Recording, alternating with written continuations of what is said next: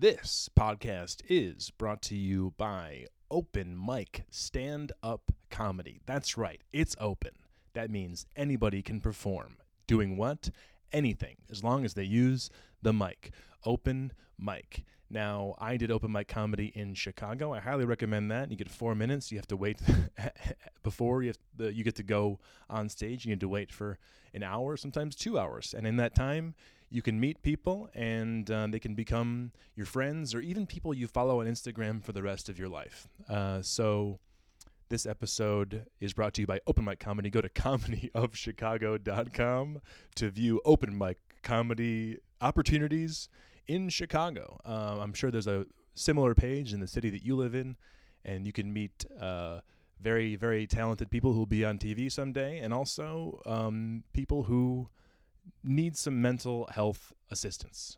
Crazy people who need someone to talk to or listen to or somewhere to be warm for a couple hours in a free situation.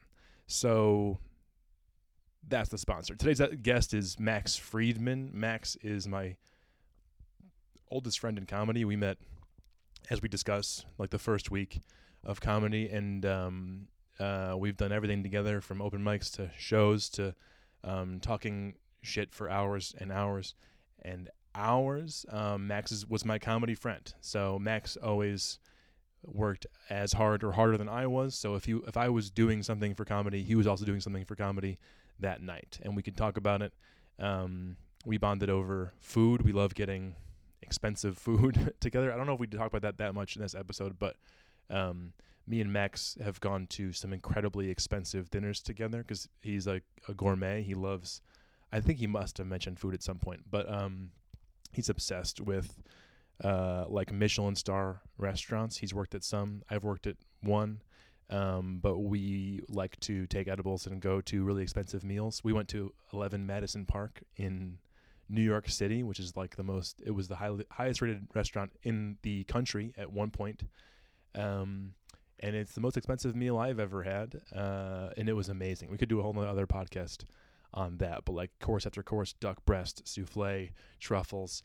They bring you the bill, and they bring you a bottle of apple brandy and 2 glasses, and they go, "Here's the bill, and you can have as much of this brandy as you want." And I think it's a good move, because when you're paying $300 for dinner, you might want to have some brandy when you put your card down. I think it's a smart move on their part.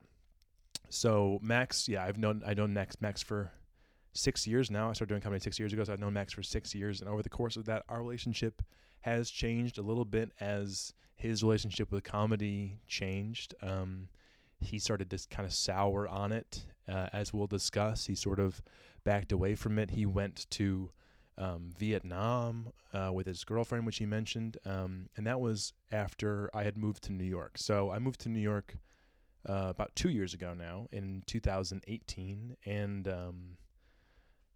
Max had already kind of stopped doing comedy in 2018. So at that point, we were just kind of communicating not very much over text here and there. Anyway, he's a unique character, as you're going to hear. He's a very, very interesting guy to talk to, one of my favorite people to talk to ever, because he's verbose. He's able to explain himself with eloquence about any topic, especially when he's passionate about it. So, and I like to just keep up with him. I like to just stay there and ask him questions and clarify and bring something up, because he'll just talk. It's great.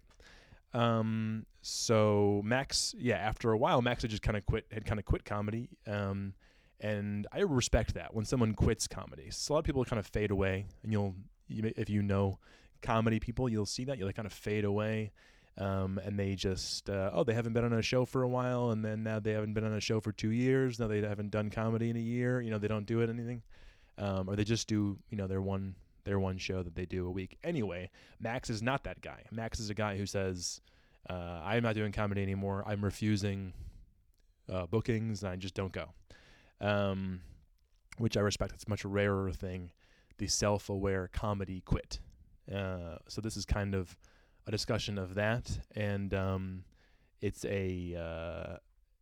sort of a testament to Max, the relationship between Max and I, because I am a positive person and Max is a cynic or a realist, however you want to define it. But I'm pretty relentlessly positive, and I'm always kind of trying to keep Max on the positive side, and he is ultimately cynical or realistic or whatever, but very intentionally so and very eloquently so. So I think he's one of my favorite. It's well worth a listen. He was one of my first people I wanted to talk to for this podcast. He lives in Wauwatosa, Wisconsin, which is near Milwaukee, with his parents and his girlfriend. And I drove up there. It was one of my first stops on the legitimate I Live in a Van Now tour. I got to show him my van, and we kind of walked around, and I stayed there at his place. We talked in his backyard, and we had some Heinekens, and we chatted for almost 2 hours. And he's got a whole new life now and a whole new sort of perspective on it, but he's the same old Max. And I love him. So awesome to talk to him. So enjoy my conversation with Max Friedman. Take it away, Steve. Down, down, down by the river.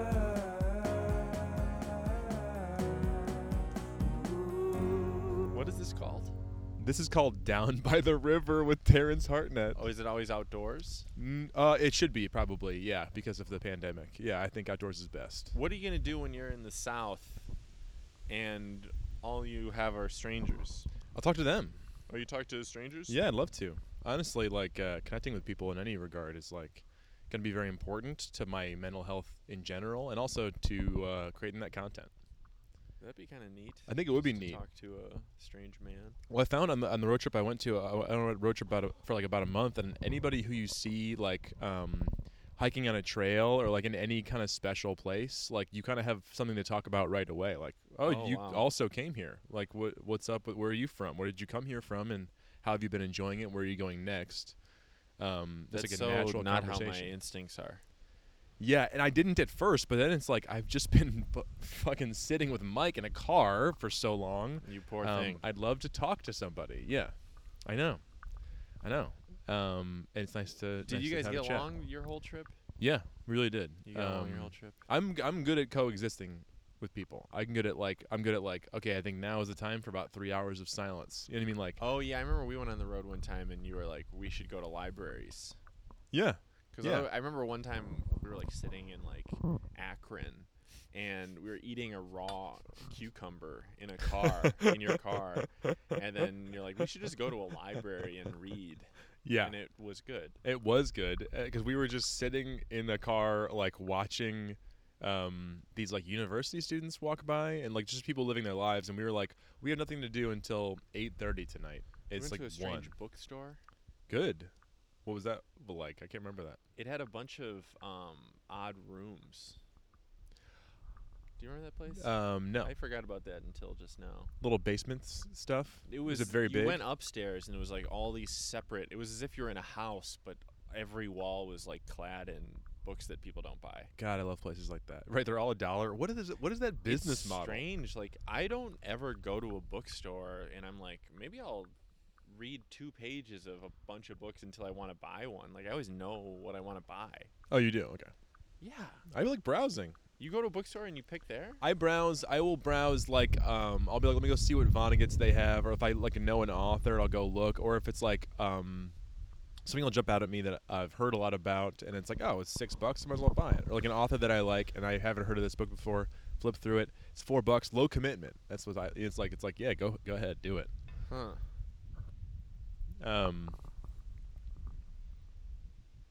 So what are your segments? No segments. I love podcast segments. There seems to be 2 schools of thought. Is like over segmented, over edited, and then like absolutely no editing at all, unless you I like make a absolutely swear. no editing at all. Me too. I'm always like, yeah, go for it. Keep talking. I'm just doing also dishes here. Become like so. I don't think I'm bored with the format. I think that things have just gotten boring. Like I don't want to hear I mean, I certainly don't want to hear someone talk about stand-up. Sometimes I'll listen to one. I'll listen to WTF or something. But like everyone just talks about like COVID. Oh my God, I and know.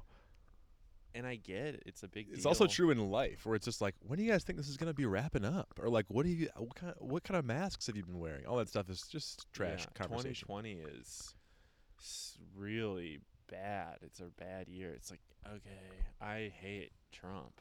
It's really okay, bad. everybody dislikes Trump. He's done the same stuff for 4 years. I remember when Trump was elected going to get pizza with Noodleman, and Noodleman was like, Noodleman is a man named Joe Noodleman, not a noodle man. I remember he's like, it's going to be the end of the Republic. It's going to be the end of the Republic. But then he liked him eventually, didn't he? I wouldn't be surprised if he's going to vote for him. Yeah, but he just is like conservative now. The end of the Republic. I think he probably just won't vote. There you But go. I just like, God. But it's been a big year for you. You came back from... No, you didn't. You came back from... What is this? What are you laughing at? Because this is me. I'm laughing at your newscaster voice. Segue. Oh, that's been a big year for you. I am... That's what's so funny. It's like... You sound like a morning show interviewer. I know, but this is the way that I like to talk. This is how I talk. You know me. Like, it's not like it's... You know I'm not putting it on. This is how I talk to people. Give me their Heineken. Okay. Now. Do it now. I was saying it's been a big year for you. You changed careers, right? You're looking to doing the CNA stuff last year, certified nursing assistant, which you're doing now.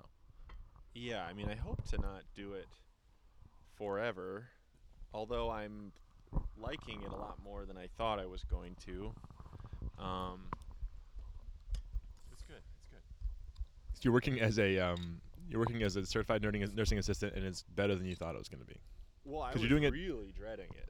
I was like, I did not want to do it at all. I was like, I'm gonna have to deal with this for like 2 years until I can go to grad school. But it's like kind of good. Like people are so nice to you, and like you're a waiter, and it's like if you want, you can make someone have like a decently nice evening. Right. You can improve their evening. Yeah. And they'll like shake your hand. Yeah. If you try hard as a CNA, then you are taking someone, you are like shepherding their final experiences of life and turning them from gray, dismal, like some of the worst things a human could experience into something where they're like, where it's like pleasant and comfortable. And they express gratitude. Really? Oh yeah.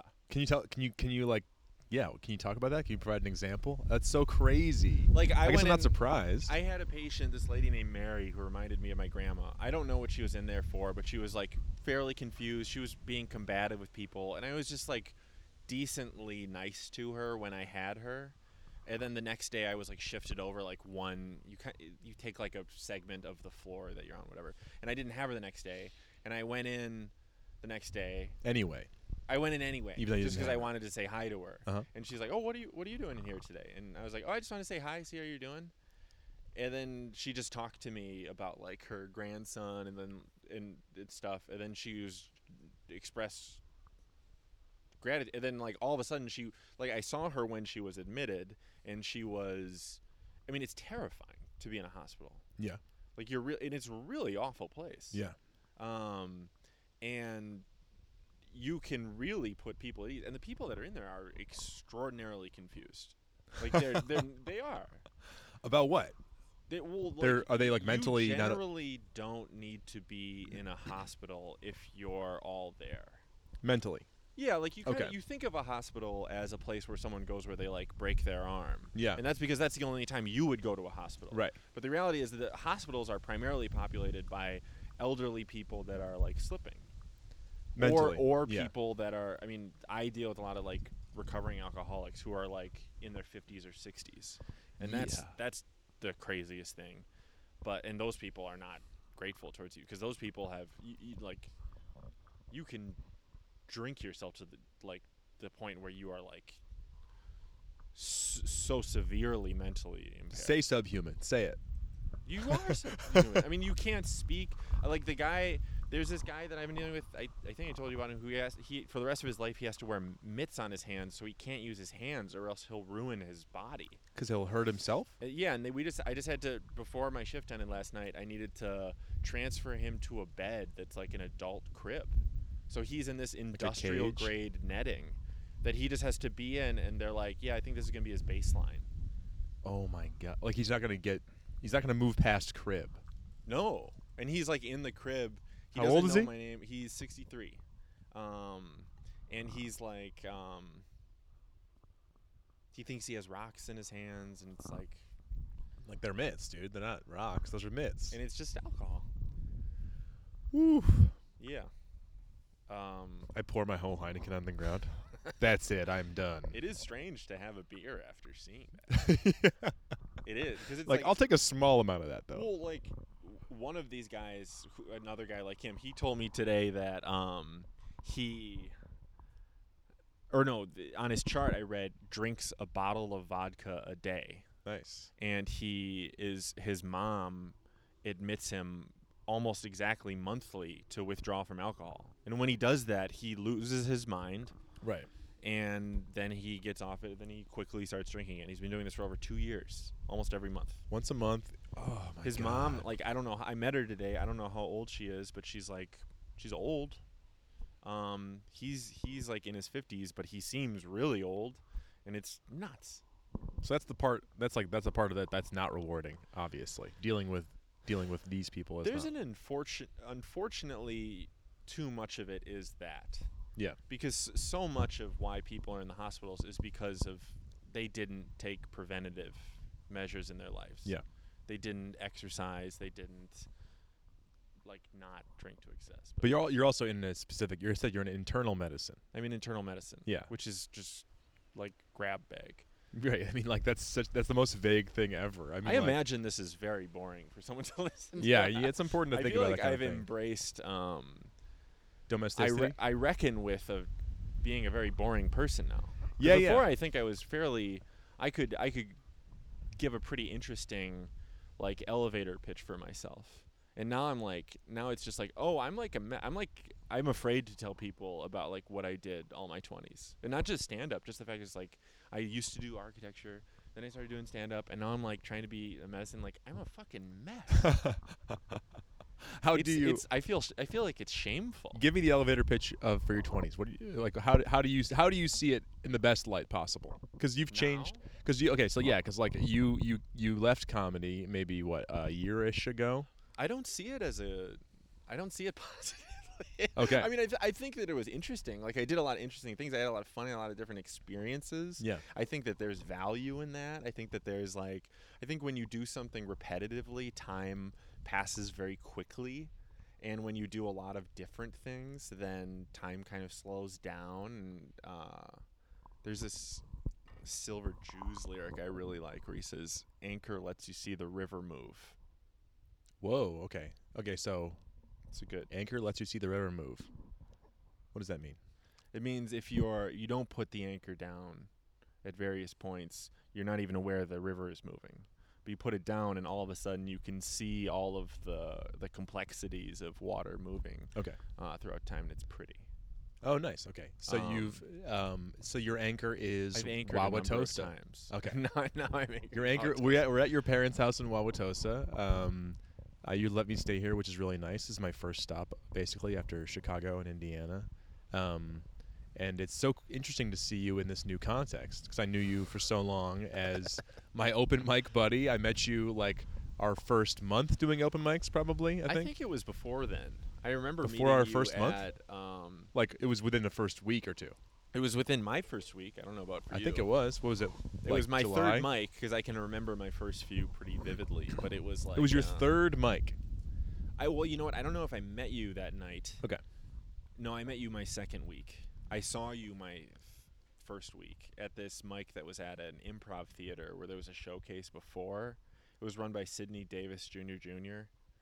The Second City mic. No. No, it wasn't Second Green- City. Green Street or Green Green Street. Point or Green something. that which hasn't existed for years. Yeah. It was in a weird little room. I remember Miles Hendricks was throwing stuffed animals Yes. at people at the mic, and I was like, Yes. "Stop this!" Stop that. Well, that's his bit. That is his.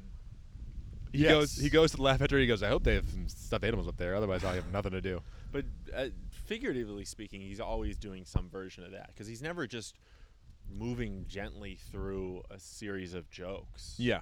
with that like dotted with interactions and improvisation. He can't just do 10 minutes. And this brings me to the first segment of the podcast is let's critique the comedy of someone who quit comedy 3 years ago who nobody knows. Yeah, he quit before me, He quit before you. but he was such a dick. Yeah, good. Hey, Miles. This is gonna be huge. So. How sad Okay. would it be if he listened to this? That'd be sad. I mean, he knows. And He then knows would what he hear did. us talking about I him, know. and he'd be like, "I bet everybody's talking about me still, and, And they then- hate me." And then me dismissing him is like, that's not good pod, Max. That's not good pod. You know. No one wants to hear about Our mine. relationship is the pod, you know. I want to hear about our meeting. Okay, so the third, it was the second week of you doing comedy. I remember talking about how we didn't have friends in comedy. Yeah, we were with that guy Noah Baisden. Yeah. who always wore headphones. Yes, And we were at Weeds. Weeds were Connor Colley's mic, and Yeah, and then we were chatting because we you were had to wait frustrated. in Chicago. You have to wait for like hours before the mic starts in order to get a good spot. Isn't that true everywhere? No. They use lottery systems most places, or they rig it. Like, I guess all of Denver is like rigged. You go sign up, and then the host just makes the show. Like, he goes, "This is the order of the mic." I like that. That's like crazy because then you get I like like these that. power moves. Yeah, like that's these fun. insane. People so you can really be know where mean, yeah, and know if you where run the stand. mic, you get a little kick. Exactly. Yeah. See, that's where it's I'm at. a fan of that. That's where it's at. I like to bump really. Bumping is going ahead of people. Yeah. This is for your TikTok fans. That's right, baby. But I always like to just do it willy nilly. Like if someone came in, I had a crush on them, or they Boom. were bad. Yeah. Just throw them up right away. Throw them up. You're an agent of chaos. Yeah. You're the stand-up comedy open mic joker. Yeah, that was fun. But that's before. Let's go before you got entirely jaded and you were earnestly pursuing comedy. We were very close. We were close friends the whole time. Yeah. And so I understood you in that context. And then we moved on to like running our own shows, and then eventually you were petering out. And then how do you see the trajectory of the comedy that you were doing? How do you looking back? Do you care? I don't think I enjoyed doing stand-up very much. I think it was all just competition for me, and it was all just this feeling of like, if I put in a lot of time to this, then people will, I don't know if they'll like me, but they'll sort of like give me some form of respect, and I'll feel like a member of this thing. Yeah. And architecture was the same way, and I wound up quitting both after gaining like a similar amount of clout Yeah. in both. What kind of how much clout would you Not say? all, Not all the clout, like but some, and and enough where you more could see than- how the sausage was made. You could see who gets Yeah. clout and how, and it Sure. wasn't pretty. Is that how you think of Right. it? And it was maybe? like neither of them I really wanted. I liked the thing that much.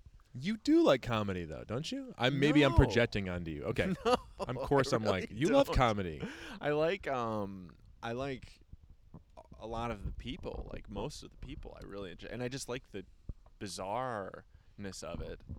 But I And the didn't- camaraderie in the community. We were talking about that last night. The community is makes it worth it, even if you're not good, right? Yeah, and like I started doing a good amount of like, I'd probably be doing like 2 or 3 one-nighters a month for like 1 year in the middle of the end, and it was like paying okay on top of a day job. Yeah. You know, and it was like, but I'd like go to a show with like Timmy Witzel or just like some guy I kind of know that I like message to do the thing, and they'd pay me like $150 and I'd do 20 minutes, and I hated it.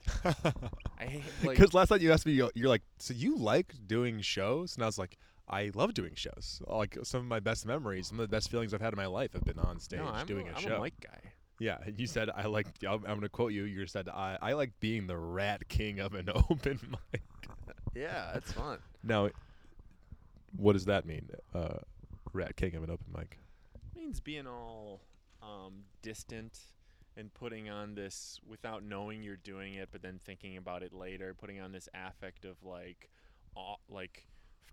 false humility and being nice to new people and being weird around medium people, Okay. and being respected by the people that are above you. And I do love getting being nice to a bumps. new person. I love. Me I too. do love like the being gracious and being like, man, if someone did that to me, like even in New York starting out, like I'm fucking 27, 28 in New York, and someone nods at me like, "Hey, man," like I'm like, "Yes, That's nice. That's it. Isn't that so crazy? A nod, and it could make my night. It could make it worth going the place that I went to. How insane is that? And so, like, giving it in Chicago, knowing that and giving it back to people, Yeah. that makes you feel good. You're part of a community. You're a leader of a community. I remember going. I don't know if I told you this story, but I had a friend at a waiter job I had, and we were working brunch, and then and he was trying to go home with this girl that we worked with, and Oh, because you're servers, and that's what they do. we were servers, yeah. So you have to Yeah, I you was have to have planning sex with somebody on- on the staff. Yeah, I never did. Yeah. Well, that's why you had to quit. They go, "Come on, Maxie." But he was like, "What are you doing?" Because I just went to a bar. I was writing, and I was going to go to Three Dead Moose's Sunday mic. Yeah. And he's like, "Okay, well, me and whatever her name was, we're going to come to your show." And I was like, "Okay, fine." And I went to the show, and not the show, the open mic. And it Yeah. was like a regular Sunday night, and all these people were coming to say hi to me and shake Coming to my kiss the hand. ring. Right? Yeah, and it's not that I was the only one like there. I'm sure that other people that book shows were at that open Yeah. mic, but the girl that my friend Brian was trying to court came up to me and she's like, "Are you like a celebrity?" And you're like, yes. like- I mean, in this specific, very No, I very just specific put on context. that affect. I was like, "Oh no, it's just the way that it's it's just you fake a stutter." And in your mind, you were like, yeah. In your mind is like, I have something more than an average person, and I'm kind of special. How do you see that now? I think I did have something more than the average person because I think that community is rare amongst most people in contemporary society. Yeah. I don't think I was special. I think that there are comics, of course, that just love doing stand-up and they get good because they work hard at something they like. I think there's more, especially in sort of the medium tier of showcasers that they're just doing they just have this soft garden variety narcissism where if they weren't doing mics they'd be at their some house and they'd just be like, "Man, everyone just isn't recognizing me and I'm meant for greatness and why hasn't this worked out?" And I think that a select few of that type of very common soft narcissist Yeah. find their way to stand up, and they can leverage that I need to show people how good I am to work hard for a while, and Yeah. if you do that, you'll go farther than the average crazy open micer. Right, of course. It's a And bunch of then- crazy people. It's really crazy people, Yeah. and then those people will be like, "Oh, hey Max, how you doing? It's the internal medicine wing wow. of performance art. Are you writing some new jokes? Wow, that's cool. That's I saw so you on a cool. show." I like your stuff, man. I like that new bit about cake pops. And then you pretend to not care, and you kind of care. You also kind of feel uncomfortable, and then When they That's compliment that. you mean? yeah. Okay, when this kind of soft narcissist. Are you a soft narcissist? Because I am. I think I am. But I think I might be leaning towards I'm a semi-hard narcissist. I'm trying to not be. Yeah. Okay. So you think that this turn that you've made here, first of all, you went to Vietnam for 6 months. I went all over Southeast Asia. It's all Vietnam to me. Just kidding. I just did that because I wanted to eat a bunch of food, and But you also didn't pay any mind to what it would do for your quote unquote stand-up comedy career. no, I viewed had going as a bookend. Okay. You were in New York at the time, but I had a party. Shira and I had a party before we left, Yeah. where we brought as many people as could come on a Monday night. We just had a party at my apartment, and I viewed that as I'm done with stand-up after this. Okay. Did you say that at the time? I think, yeah. I mean, it wasn't deliberate. I certainly didn't put it in the invite. Right. But I just said we're going to this place, whatever. And you had been fizzling, sort of, with comedy. for 2 years. Yeah, you're right. 2 years. I was best at stand-up during the fizzling period. When I was going really hard, I was fine, but I was not as good. I don't think I was that great even at the end, but I was like good. And like, I think the reality is like Chicago showcases are not that great. Yeah. Like you run out of good people to book, especially if you're trying to book the like non-headliner spot. Yeah. You run. It doesn't matter what you're trying to get. Like, you're gonna run out of funny people, and you're gonna wind up putting up people that it's like, well, I like this person. Right. They're fine. Yep. They haven't done it. They won't around. ruin the show. Yeah. That was so much one of the bookings. things that we had an argument about, where it's like, are we booking them because they won't ruin the show or because they'll be good for the show? And the answer is, let's just book them. Like when Book 'em. I in my head, I don't know if everyone agreed with me, but I certainly pushed for this at the beginning of Colleen, where I was like, I want the standard to be that we only book people that are as good or better than us. Yeah. That we have to be the worst people on the show. And I don't think the majority. I was I think the most experienced comic, like just time wise on Time-wise. Colleen. And Colleen was a comedy show. yeah, weirdly, it was very poorly named. No matter what anyone says, it was a stupid No, name. that's a good name. Everyone always says that. I always hated it. Colleen? It's confusing. Yeah, sure. Okay. It worked. People went It sounds like because we're the name. like a band that's trying to get mentioned on Pitchfork. Yeah, it's cool. I mean, it's different than other show names, is what I like about It's it. sure. Anyway. But So the very standard. quickly we couldn't do that. Okay, right. And like the majority of the comics have been doing stand-up for less than like a year and a half at the time. And It's like, how can this be the case? It's not like we could have a lot of shows where everyone was as good or better than us, but pretty quickly we couldn't. you have to be repeating people pretty We quickly. would repeat people all the time. Yeah. To get through. Especially towards the end, it was like, yeah, just do it. I don't care. Just do it. Because you stopped caring. When Oh, did you yeah. When did you stop caring? Probably like 2 years in. 2 years into doing it, you had gotten some success. That's what I think. That is my theory. Is like, you get up the mountain and then you can see from the top of the mountain. You can see how you got there, and it isn't that impressive to you anymore. I mean, it's a pretty measly mountain I got to the That's top what I'm saying. of. Yeah. But you didn't know until you're on top. I think, Yeah. right? Because I mean, at first it was like we were like, oh my God, these comics who were at the Laugh Factory, these comics who were Yeah. headlining, like, one of them talked to me, whatever. One of them talked to me, and like, they were role models, heroes. They were like, we talk about them all the time. Well, I remember, yeah, because you come in and the people at the top of the scene seem like titans. They seem like Gods. superheroes. Yes. And I remember the moment where, remember that French girl? Yes.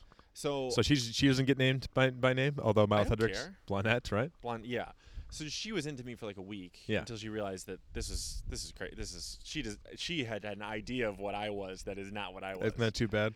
I guess It's so much better to let them have She's the also idea. like a child. She was young, Yeah. But young and French. But I met Natalie Joes through her, who at the time was one of the like headliners Yeah. of the scene, and I always got along with Natalie after that. But I remember like going to hang out with her. Natalie wanted us to be this like item so bad. She liked the idea of You and Blondet. yeah. Yeah. So I remember like going to hang out with like Natalie and the Putterbaugh sisters and like Marty DeRosa and like just people like that, and Sam Priest because he was dating Natalie at the time. A huge deal. And I remember thinking like, wow, I'm like in one of these places Yeah. where these are like the cool people that like do all these shows and like, And there's the cocaine on the coffee And- table and everything. and they're so upset. They were all so incredibly unhappy. And from that point on, like, Oh, this is what did it for you. this really cracked something. Okay. Where I was like, there isn't a threshold I'm going to pass where things are great. Because I think that there's like a wonderful phase at the beginning of stand-up where it really feels like, man, I just got to work really hard. I got to like be a good guy. And I just gotta try really hard and like put my best foot forward. And then I'm going to cross some threshold Yep. that exists in my mind. And then life will become euphoric. Euphoric. You'll cross into Nirvana, into the Valhalla, the ultimate Right. life And experience. Not only does that threshold not exist, but when you get to the other side, or even just get a glimpse at the of That's what it. you thought it was, you realize that, oh, I just finished the closest thing that I will ever be in to that period I was imagining. You finished it. I finished it. That's Okay. as soon as you get a glimpse of the fact that the other side doesn't exist, you realize that it was only in envisioning this wonderful thing that will happen to me that I was brought joy from this It's already process. over. It's over at that moment. And then all of a sudden you're nostalgic for this time period where where you weren't happy. you weren't. Yeah. But you realize that was the best that I was going to get from this. Because And of the from hope. Yeah, and then you find yourself occupying this space at the open mic of this person that you used to look up to. Yeah. And you realize, like, oh, the reason that person was distant and confident is because they were in a very odd mental state of dissatisfaction and in this vista of a gray future. They just turned 30. That person, whoever it was you admired at an open mic when you were Just 24, turned just 30. turned 30. Yeah. And they're having a crisis. Sure they and they're are. getting booked kind of a lot. Yeah. They're not working as much, and probably their bookings are dropping off. Because there's only so many places that'll book you, and then you know what I mean. Like, and then they, I remember like the feeling of like, oh, I had a great week. I had 5 shows. Then they go, okay, well, that's 5 shows. They're all not gonna book me for another 3 months minimum, maybe 6. And so Yeah. it's like a big week means a slow month. You know what I mean? Like, it's like a weird cycle. It's a small town. There's only so many Well, then, spots. I mean, really what you should do if you just, like, love doing stand-up is just pursue clubs. Yeah. Because a club will just book you over and over and over again, multiple times a week to big crowds. But clubs are terrible. Why? Because it's awful. It's like the worst place I'd ever hope to be. It's just sticky. You know? Yeah, I I do. always felt like the Laugh Factory felt like the mixture of like a nursing home and a casino. I found it to be terrifying. I hated just architecturally. I thought it was so soul crushing. And every time I was there, I just was like, I want to be at Blarney Stone. Yeah. But if you get into but I was never like a weekend. I would book shows in the middle of the week at the Laugh Factory, but I was never one of these guys that did like 3 Friday, Saturday, Sunday shows, Right. or 5 Friday, Saturday, Sunday shows, Right. whatever. And like, it's like, yeah, I probably would have dealt with it for a time, maybe not. I don't know. There's lots of people that like got there at the Laugh Factory, then stopped. Yep. They got sick of it. Do you think they got sick of it? Or think they Or didn't they get stopped getting booked. I Yeah. don't know. I Right? think there's people that just like are just like this stop caring. Yeah, people get that level all the time and stop caring. And you understand that now. Oh, Obviously. yeah. Yeah. It's a silly. I mean, I don't know. I mean, I think it's cool. I remember I listened to this. I don't know why I listened to a Jerry Seinfeld interview. You told me you don't like Seinfeld, but Seinfeld was talking about how much he. I mean, I truly don't care for him as a comic. I never got into a show even. I just think the idea of him is interesting. I do as like a his figure. I agree. No, I think it's interesting. I just don't like the things he says. I'm interested to hear what they are, but I know I'm not going to like it. I don't agree with what he's saying. Oh my god, I but know. He's like self-expression. Who cares? I'm like, yeah. what? Jerry, what? He's like, all that matters is funny. It's get a like, well, you're laugh. kind of funny. I don't know. Like, but he's like, I just love the craft. Like, I just love working on jokes. I do all the believe time. that. Yeah. I'm sure. No, I believe him when he says it. Like, he's demonstrated that he enjoys doing stand-up. For a Well, long period of clearly, time. right. He's not in it for the money. Yeah. And he doesn't seem really to be in it to please people because he's not pleasing them. I mean, like, I think he thinks he is. He is, though, too. He also is pleasing them. He's like doing well on shows. Like, yeah, Seinfeld's not Seinfeld like can bombing. crush. Yeah, Seinfeld. I don't. He gets like it done it. out there. Basically, every comic does. That's a good point too. Oh my god! And in New York, it's crazy. It's like oh yeah, there's no one's gonna bomb for 10 minutes. No one. I mean, almost no one. You know what I mean? I Like, mean, if they get a bad stage, right? yeah, but also it's like it's like everyone has a solid 10. Everyone has a good solid 10. I mean, there's an incredible national surplus of people that can do well in front of 25 plus people. Absolutely. And all of those people think that they should have a show. Yeah. A TV show, you mean? Yeah. Yeah. Yeah. So did the idea that some people do it for the craft, some people do it for because I had a conversation with somebody one time like where it was they're like, I like comedy because it's like a little puzzle you're solving. You have an idea, and then the puzzle is how do I make this idea communicable, and then with punchlines. Like, yeah, I get that, but I guess I just like I don't like doing little puzzles that much. right. Like they're kind of interesting. Like Yeah. I'm sure I could get into a Rubik's cube, but Yeah. like I'd rather watch TV. Yeah. You know But- what I mean? yeah. It's like, but I hear what he's saying, and it is like you Or get, she. You get it was a he. You get validation from doing the little puzzle and then having people be like, "Wow, you really did it," and people laughing at it and Right. stuff like that. But the actual act is not that interesting to me. Of I felt like getting I there. need, of like having to write a lot of jokes and then saving the ones that are good and improving them and crafting a set. Like it's not uninteresting. It's like Right, It's yeah. it's a valid like I get that, but I don't like it that much, and I certainly don't like the amount of time that is necessary to do it, where I would be at the same level that I was at, which I was not satisfied with. Okay. You know what I mean? That's Yeah. kind of a mouthful, but it's like It's not worth it at the level. It's maybe like okay, so right, even if it's not worth it because I tried it and I wasn't satisfied. yeah, it's I- like I I was was there. working so hard to Yeah. become this level of good I wanted to be, and I couldn't get there. Mhm. And to be only as good as I was able to achieve took consistently this amount of like just crushing effort. And it's like at a certain point, it's like I'm just not that good. Was that the realization? Oh, absolutely. I'm not that good. Yeah. Because for a while, you were drinking the Kool-Aid, and you were like, "I am that good." Yeah. You had the if I may quote you, you said, "I think I might be." Yeah, it's embarrassing, but it's the truth. But it also, I mean, we were right there. I mean, like, and we told you the same thing too. We told you this. You were legendary amongst us, or amongst our small group. Max said, "I think I might be the best first-year comedian in the world. I mean, Chicago's the best place to start. I'm a year in. I'm the best person who's a year in, and so ipso facto, I'm the best one. I'll take one as well. I'm the best one in the world who's a year in." yeah.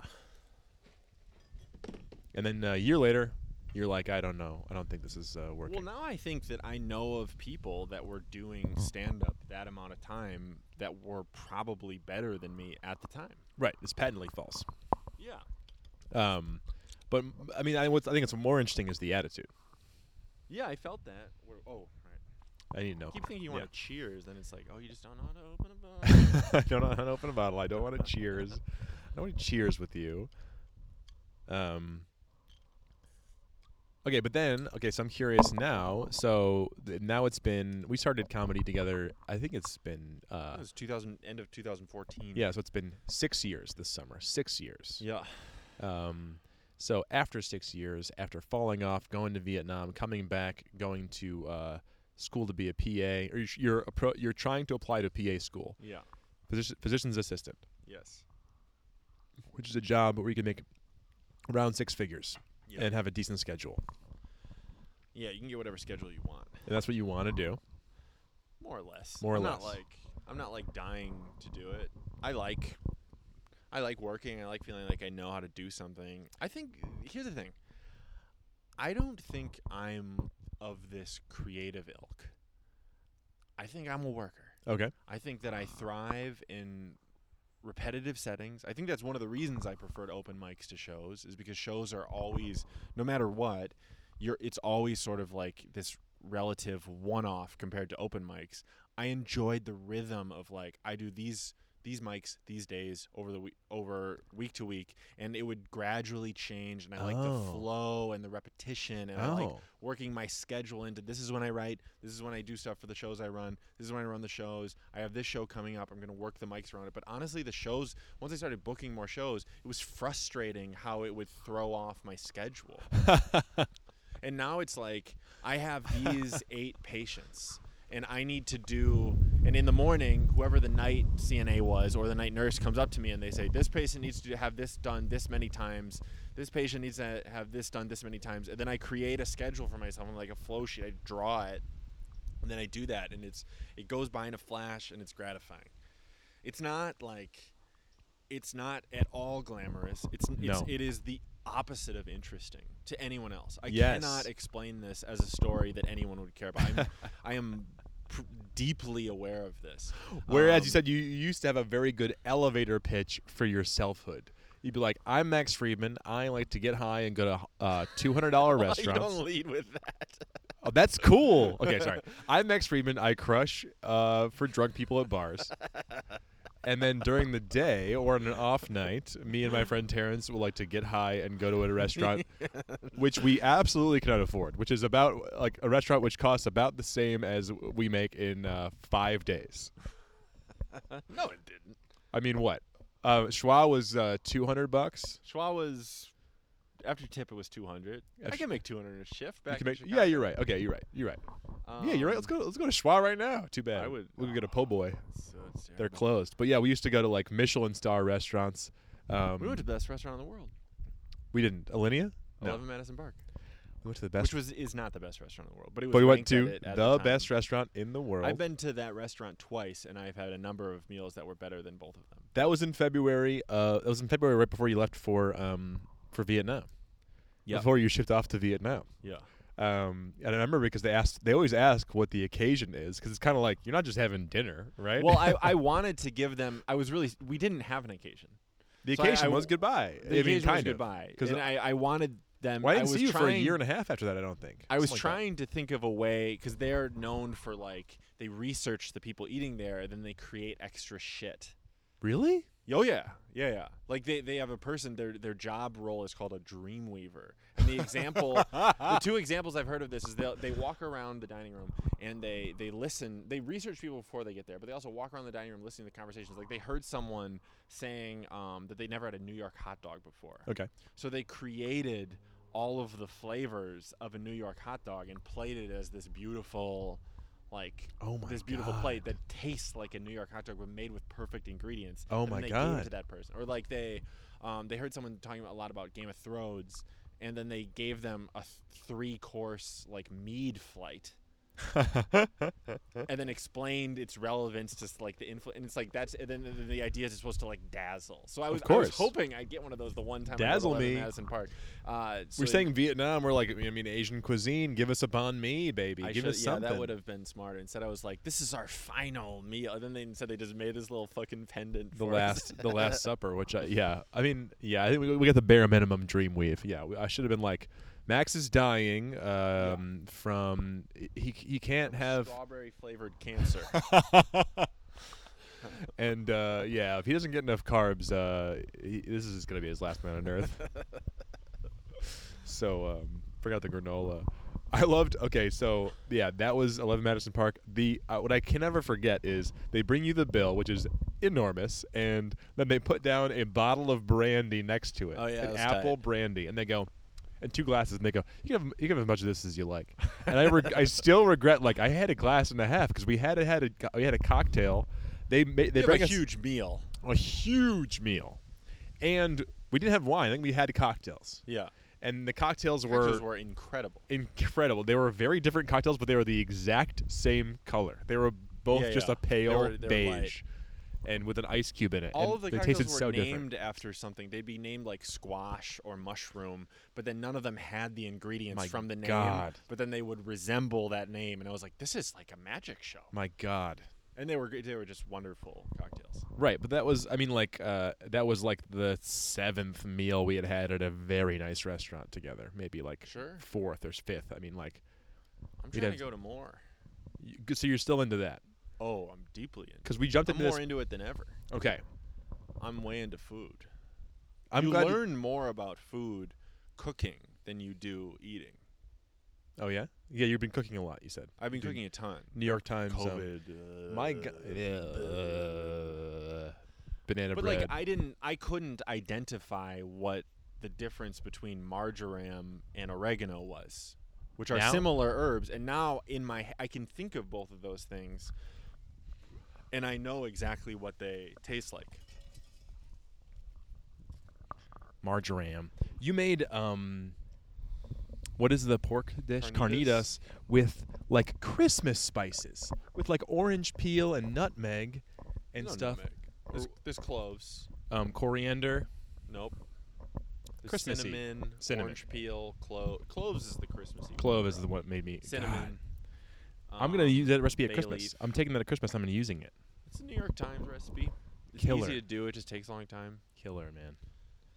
You're Just so good big, at cooking big now. meats is the just do big meats and roast them. You And made it's the cheap. Bosam, right? Yeah, I love Bosam. Did you do all the fixins with it? Yeah, I did. I made a Yeah. ginger scallion sauce and Yeah, sriracha. yeah, I've done Ginger that a scallion number of sauce is times. killer. That's My God. one of the best recipes I've ever cooked. And the brown sugar. It is the ginger scallion sauce, so which good. doesn't make sense when you're making it. No. because there's just too much ginger. And you're you go, eating it's it not raw. a sauce. It's like a weird salsa. It's like I follow the directions, but it's not, I end up with not a sauce, but like a pile of scallions and ginger. Like it's a pot and you're that like, are this is, I've made sitting in a mistake. soy sauce, and you're Yeah. like, and then you eat eh. it, and you're like, I've made it twice now, and both times I was like, I should have doubled this. I should have made more ginger scallion This sauce. is the most boring thing I've ever said in my life. Oh no. Okay, but so yeah, but this is the new you. This is the true Max. I think underneath all of that comedy stuff, you had this passion for food, and you use that passion by spending money at restaurants which you didn't have, or you. I mean, it was an outsized restaurant budget. We'll call it that conservatively. Okay. I mean, my rent was nothing. Yeah. I was a prolific shoplifter. Prolific. One of the best. And I was making a good amount of money. It sort of overlapped with a time where I was like both doing a lot more waiting, but also getting paid more for stand-up just because of like weird Jay Harris gigs. So like I was just that's the most money I've ever made. Okay, right. And I had no overhead. Yeah, you remember it was like $300, right? It was insane. It was like just under 400. Yeah. And it was nice. And But it you was make like, that you could make that in 2 days at the restaurant you worked at. Your that rent. you worked at? Your restaurant. Oh, I got 2 days. Various, yeah. But some days I can make that in one In shift. one day, make a rent. Yeah. And now I make no money. But I have even less overhead. As a CNA, you make no money. I make $13 an hour, 14 on weekends. I'm going to get a raise because I'm like You've trained now. I've trained and I'm good at it. I mean, it's not even that I'm good at it, it's that most CNAs are very bad. Okay. It's like I don't blame them for being bad. It's an incredibly difficult job that pays very poorly and destroys your body. Yeah. But I don't know. So we brought this up because of your conception of yourself in your 20s. You're like, the elevator pitch of Max Friedman is, I'm a crazy, goofy, I'm a weird alt comedian. I mean, I think Respected you in the know scene. it, but you wouldn't say it the way I would say it. I'm curious to hear how you'd say it. Because I would be it would be blanketed in a lot of strange, awkward humility that was very forced and deliberate. Do go on. It would just be like I could have a good first date where I'd be like, well, I used to do architecture. I was going to go to grad school. I started working as an architect. Then I'd like tell them a story about when I became upset with architecture because I had to lift these like pavers up to a roof with a crane when I would have done it by hand, but instead these rich people wanted to hire a crane for like $5,000 a day to do work by that hand? Well, basically the story is like I was renovating this penthouse in Minneapolis. It was like one of the first jobs I ever had, and they wanted to install new stone pavers on the ground, and they were like 2 feet by 2 feet, and they were a quarter-inch thick, and they were about 50 pounds each, and there was going to be like 120 of them, and they hired a crane to put them on the roof. But that's it was pretty gonna heavy. Take 2 days. It's heavy, but I can lift 50 pounds. Yeah. So like 120 times? Yeah. maybe if I had a wheelbarrow, Yeah. you know, Yeah. I could have done it in 3 In a day. hours. Yeah. I would have done it for $200. Right. And I realized this is true, but it was like, this is for no one. Yeah. What I'm doing is worthless. This doesn't help anyone. This just allows rich people to express opulence. Wow, they're just trying to spend money. Oh yeah. No one hires an architect. Have you ever known someone to hire an architect? No, I guess not. But I figured it was a necessary thing to have. I figured you Not needed really. it. I figured You to can design build buildings without architects. Really? Yeah, I thought for every building there was an architect. That's true. There is an architect, but they just need to stamp it, and usually they don't do much. The architecture I wanted to do was exclusively for the very wealthy. If I would have kept going, I would have moved to the Netherlands and done weird shit and gotten paid very little, and then probably wound up being a professor at a state school somewhere. Yeah. That's what was going to happen to me. My God. Which would have been okay.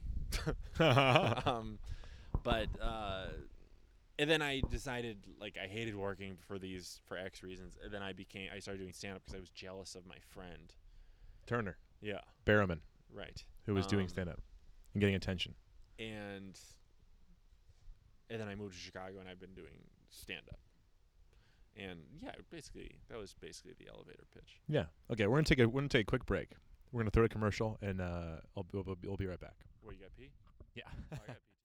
Yeah, you had a guy. That podcast was amazing. I think I'm back here with Max Friedman, host of the Comedy Butcher podcast. Who could forget the Comedy Butcher podcast, which was the only podcast in Chicago comedy that named names and talked about specific people.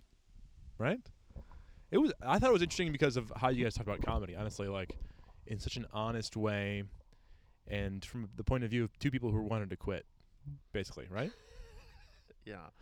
You and Joe Big Nittleman. market for that. People love that. I mean, when I was getting into comedy, I listened to podcasts from people who didn't want to quit, and that got to be a little much. And I like the quitting variety better. Well, yours is the didn't want to quit variety My podcast. podcast, I suppose. I mean, I have kind of quit. I haven't done comedy in 7 months. Well, you didn't quit. Certainly not. You're on a dishonorable discharge. Forced hiatus. Yeah. Dishonorable discharge. That doesn't make sense. That's not what it is. When I was teaching, I was replacing this guy who's going on paternity leave. Like his wife had a baby, and he had a baby. Scandinavian. Yeah, right. And I go, "You coming back when this is all over?" And he goes, "Unfortunately not. I have been involuntarily transferred." They made him become an elementary school teacher because they didn't like the way he taught. I don't know. They didn't like the way he taught high school. You can't fire teachers, right? You kind of can't fire tenured teachers just because they don't like the way they perform. Yeah. They need to like do something very serious. I don't know what those. This is the subject of Waiting for Superman. Yeah, and it's they like attributed that to why schools are so bad in the States. well, they'd cut to a guy who's just like starts class and then reads the newspaper the entire time. That was in Milwaukee. Yeah. Yeah, Milwaukee public school system is one of the worst school systems in the country. Yeah, and then they had like a room. They had like this they had like a corral for like teachers who had failed, Yeah. but they had to pay them a full salary still, and they just went to the same room every day, and like they were just reading the newspaper and doing whatever they wanted, and they couldn't be fired. And I like unions, so it makes me feel weird to say this. I think unions. Police unions are weird too.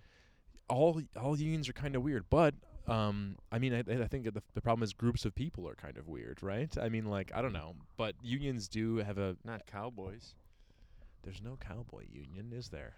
but as far as a group of people go, they're pretty cool. But they're not a group. They are distinctly distinct. They are by their very nature individuals. They're cowboys. Probably most of them are anti-union. And once again, I am here with the cowboy of comedy, Max Friedman. And Max, you did refer to yourself as a cowboy on and off the stage. Yes, Is that right? I guess. No, that's not. That's a fact. That's not what you guess. That's true. Okay.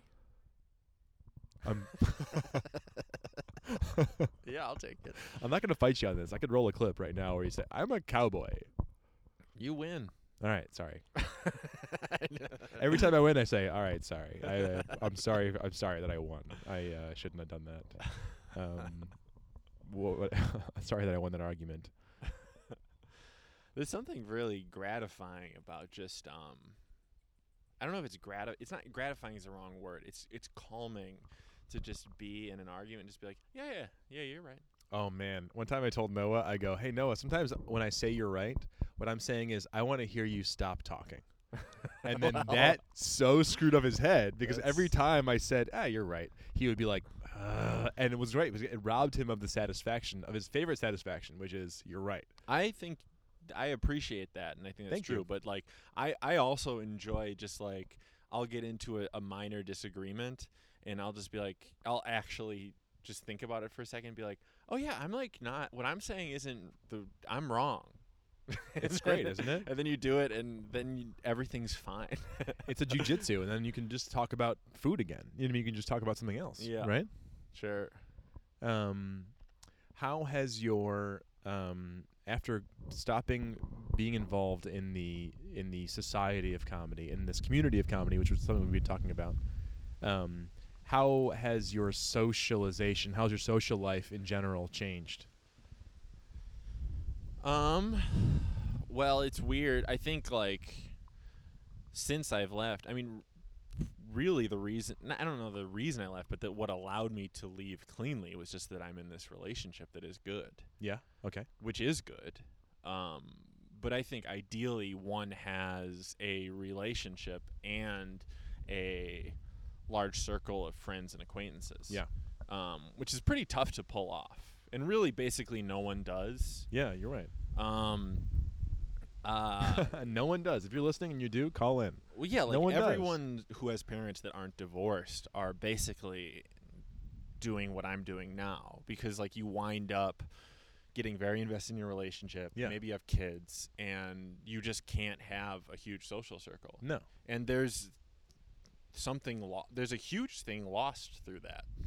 And you know, you can sort of replace it, but you cannot not feel the deficit. Yeah. Kurt Vonnegut says that most people get divorced because their spouse is not enough people. Yeah. You're only one person. That's Isn't that good? That's good. That's good real stuff. And that's very sympathetic to the divorcers. Right. It's 'Cause like it makes them seem like it's like they're not getting divorced because of like one of them was nefarious or Right. one of them wasn't nice or Right. anything, or that they cheated on them or anything. They're Yeah. just like, no, I just like this isn't enough, and It's it's, not like gonna work. You can't. And yeah, I don't know. So how has it changed? How is it? I mean, because obviously you went from a bunch of acquaintances and friends. I mean, we had like a close circle of like 6 or 7 good friends. We'd spend A million acquaintances. and a million acquaintances. That I love that balance. Is having 6 or 7 people who you can really talk to about whatever, and then you have 100 acquaintances, and each of them you have got one solid topic of convo that you return to. Sure. Or you're like, "What's up with you?" And you just hear what they're going through, and You go get to an open mic and Yeah. you know, it's cheers. It's cheers. You know. Norm. I remember one time I had a show, and I was really I didn't really know anyone on the show. It was on a Sunday night, and I was really nervous about something. I think like I was dating someone or trying to date someone, and Uh-huh. it like wasn't going well. And I remember going to Three Dead Moose, the open mic, before the show, just to couldn't talk do to the people. open and mic. I just talked to Lael for like an hour. I couldn't do the open mic. I just had like 2 beers with Lael, and then I left and did the show where I didn't know anyone. And then I like went home. So there's an example. You're dipping into the social aspect of the open mic, That was the whole thing for me. Right. That was the whole thing. I remember exemplified by the fact that you left before the comedy even started. You did not perform comedy. You just did the social aspect of it, which is like, hey, Chicago does have that going for it. With the hour before, you can talk to somebody for an hour, and sometimes 2 hours you have to be there before, you know, and then you end up just kind of milling about like a weird bar hang. Some people are just writing in their notebooks. Yeah. Although And, those people are just posturing. Yes, they are. No one's getting any writing done before the mic. Certainly not. Maybe before anybody gets there, but then as soon as one person gets there, I am now like, okay, I'm now at a small gathering. I remember like Miles Hendricks would always show up first at the open mic. He would pull out like a Foucault book. Yeah, a big book. And like I would get there second, and I would realize he is not reading this book. He's just keeping it out. Oh yeah. Oh yeah. I hated that guy. Yeah, I'm glad we mentioned him twice, and so it's really ingrained in this episode. And by name, first and last. It's good. Miles Hendricks. You can search podcasts now by word, Like something that was just like said. an audio search. And I was like, people are On done iTunes. on iTunes. People are done. Some people are done. I mean, there's a couple words you can search and you can find everything you need to know about anybody. Yeah, I worry about that. Yeah. I don't know. I doubt that I'll be in the type of job where they would care, because it's Right. not like I have like a very public job, but I don't like it. Yeah. I also don't like that I can't take down like certain clips because I didn't post them of stand-up. Yeah. Like I'm sort of okay with like the clips I posted because I think they were like fine representations. But like there's ones from when I was like a year in. JBTV. Yeah, that one is. JBTV was something Max got, and it blew all of our minds because it was going to go on TV. Max was going to be on TV. It was like somebody filmed it in a studio in front of a live audience. I remember I was And then it- interviewed by a Fuse VJ. And he was interviewing me, and he's like, so how long have you been doing stand-up? And I was like, I've been doing it for 7 months. And he's like, oh, like he seemed almost like offended that he would have his time wasted Yeah. on someone like me. 7 months. And I remember, I think I gave a really bad interview. I was like, yeah, you just have to like work really hard and just care about it. And the guy was like, "It's 7 months. You can do anything in 7 months." Oh, we're not gonna show this to anyone. No, we're not. I don't think they did. That was wild. When you got that, it kind of blew all of our minds. And that was one of the things. We thought Max was fucking the next Jerry Seinfeld. And you would sometimes say on stage, "I'm Jerry Seinfeld." Or you, Did I? you. One time, I go. Someone asked you what your process was, and you go, "Well, I go to the mirror and I look in the mirror and I say, I'm Jerry Seinfeld. I'm Jerry Seinfeld." Oh, that's good. That's I'm good. Jerry I forgot Seinfeld. about that, but It's very funny. I approve of that. It's a good bit. Isn't that funny when someone tells you you're a bit back and you're like, "Yeah, I stand by that." I would hope still someone say was that. asking me in earnestness. I think they were. Here's what I do: is I go in the mirror and I go, "I'm Jerry Seinfeld."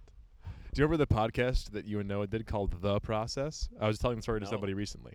Okay, so I want to hear it. So you would the process was a very lo-fi podcast. It was hosted by you and Noah, and you do it in open mic. You grab someone from the open mic and go, "Hey, would you mind doing our podcast?" It's called The Process. And you grab me, for example, and you go, "Terrence Hartnett is a comedian in Chicago, one of Chicago's rising stars. You know, he's got Wet Cash, he does Lincoln Lodge, he's doing shows all over town, and he's just well respected among his peers. Now, Terrence, here's what we want to ask you for The Process: is what's the best thing you've ever written?"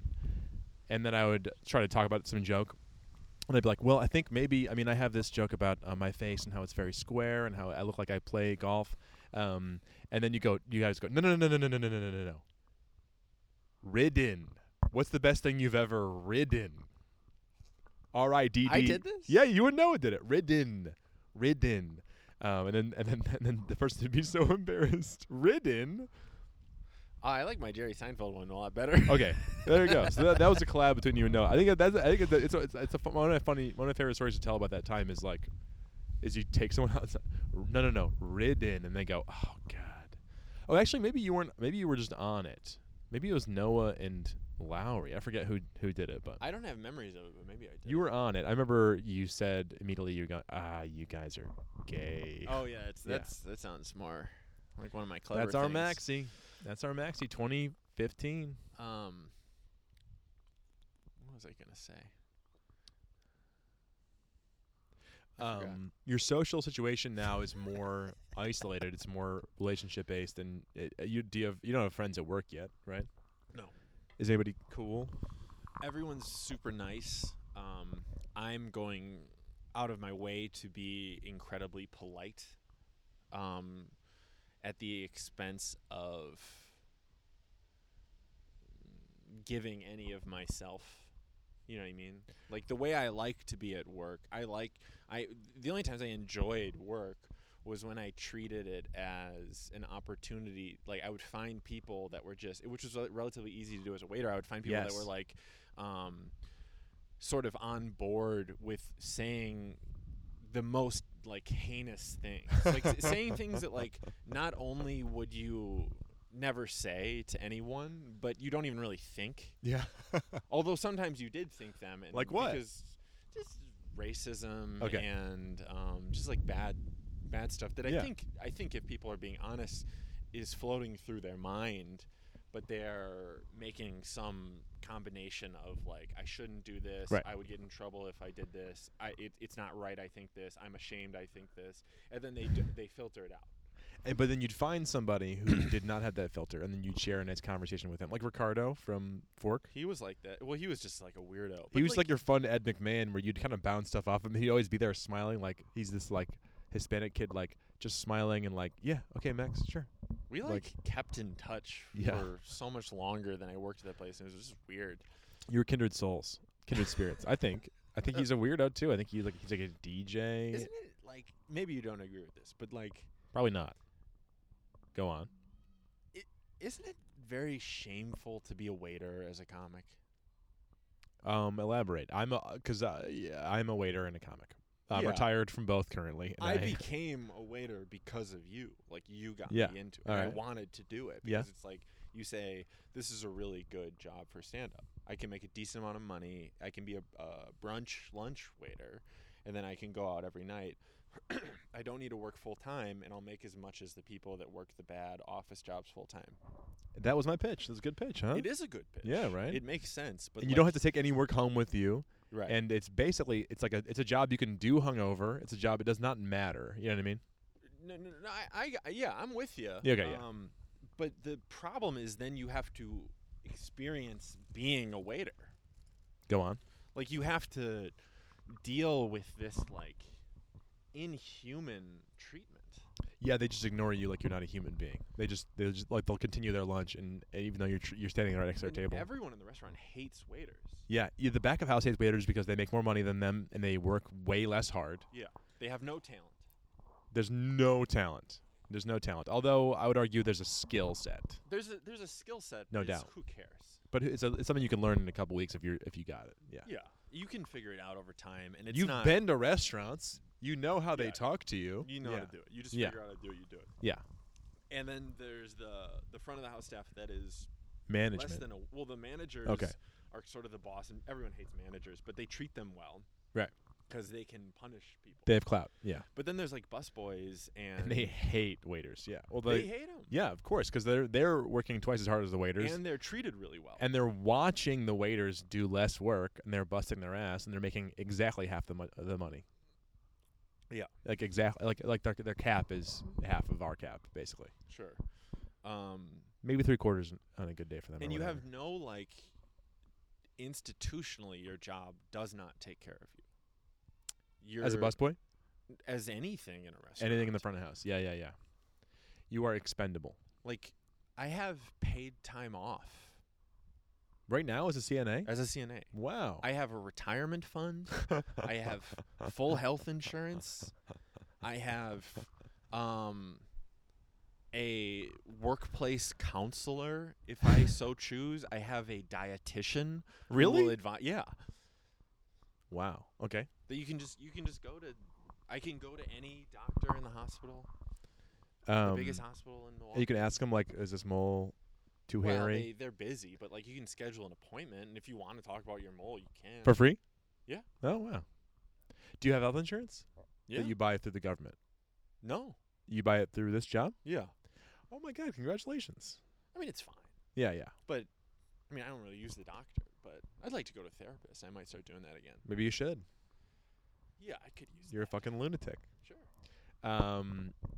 Is this the part of the appeal of because you're pursuing a degree to get a? You are making a noise that I can hear Yeah, it's a good by noise. flicking that. It's a bad It's noise. ASMR. ASMR. Yeah, there's the noise. There's the noise. This is Max's brand is obstinate, and then now that I've given him a reaction, which I've given him a reaction now it's just a countdown to when I blow up, I guess. I don't know. I'm gonna have to blow up, and that'll make him laugh again. And then that'll become the punchline once I get actually angry with him as a human being. Like, Max, stop it. You know. So as a PA, stop it. You are looking to be a PA. You want to go to PA school, which will take a couple of years. Well, And that- is it's that 2 the years, the appeal? 2 or 2.5 years of school, which Yeah. is a selling point for the amount of money you can make and the appeal of True. the job. True. But I need a bunch of patient care experience, which is going to amount to about a year or 2, maybe 3. And you can get that here at the CNA job. Yeah, but Okay. the CNA job is not great. But how long will you take you to get that amount of experience at this job at your current? Well, it depends Schedule. on. I will be able, based on the amount of classes I need to take and all that shit. Like, I'll be able to apply for school this spring, Oh, wow. and it would start then the year after. In the fall. Yeah, and Okay. potentially if I got accepted, I could just quit being a CNA. And you could maybe get your hours while you're being in PA school, or no? No, You'd can't have do enough that. hours at that you point? can't work during PA school. Okay. The PA school is like a 60-hour week. Okay, wow. Yeah, it's tough. Yeah. I mean, a PA does basically what a doctor does, but they have 2 years of education. 'Kay. So like, sort of it's a budget model, for sure. Because Yeah, right. doctors cost so much money. Exactly. You're saving PAs money. make about exactly half as much, but they have 1/5 of the schooling. Yeah. So A budget model. You're a budget doctor. PAs are replacing doctors Good, right? because Good for our doctors are maxi. overeducated. Yeah. PAs are undereducated, but they can learn on the job. Yeah. And because of that, it's like it just doesn't make sense to have all these doctors. It seems to be, for 90% of what you need to do in any medical situation, a PA would be just fine, right? Oh yeah. Yeah, for 95% or something. Yeah. For some things, PAs are better than doctors. Why? Because PAs are a lot more versatile in specialty and scope. So like a PA working with a general practitioner, they work under a doctor. They do the same thing the doctor does, and then they have the doctor there if there's something that is above their head. There you They go. can go to the doctor. Another way a PA can work is you can have the same level of practice as a doctor, but with a much narrower scope. So like Okay. I just met a PA that only does stuff with red blood cells. Wow, really? At That's that all. He's a hospital? red blood cell specialist, and he can have the same level of interaction that a doctor would have on red blood cells. Provided. But he will do less things outside of that scope. Yeah. So there's just different, and you can really shape it. And like the other thing was the doctor. It's like if you're a doctor and you want to be a dermatologist, you're stuck there. You might not even get to pick where you live. Wow. A PA is like one of the most in-demand jobs in the country because they're like replacing doctors. Yeah. So a PA, you can live wherever you want. You can do whatever you want. And you can switch. From your different specialties? Yeah, you can work in an ER, then you can work in radiology where you just look at pictures. My God. And it's a very different job. So it's like that's appealing to me because I'm very worried about the prospect of doing something for 40 years, you know. Yeah, so this is your career. This is the move you want to make. I mean, that's the track I'm on. What's happening? I'm just going to plug in my phone because I'm worried it's going to die. Oh, this is a charger. Yeah, this is a charger. This is for the van. This is van life. I nailed it. Okay, great. I imagine talking about PA career prospects is really rough on the ears of a listener. Yeah, so I'm curious about your future because we talked about your past and Sure. and where you feel like you stand now, and I'm curious about because you said last night candidly that you maybe want to do open mics again. Yeah, kind of. Yeah. I want to hang out with the strange people.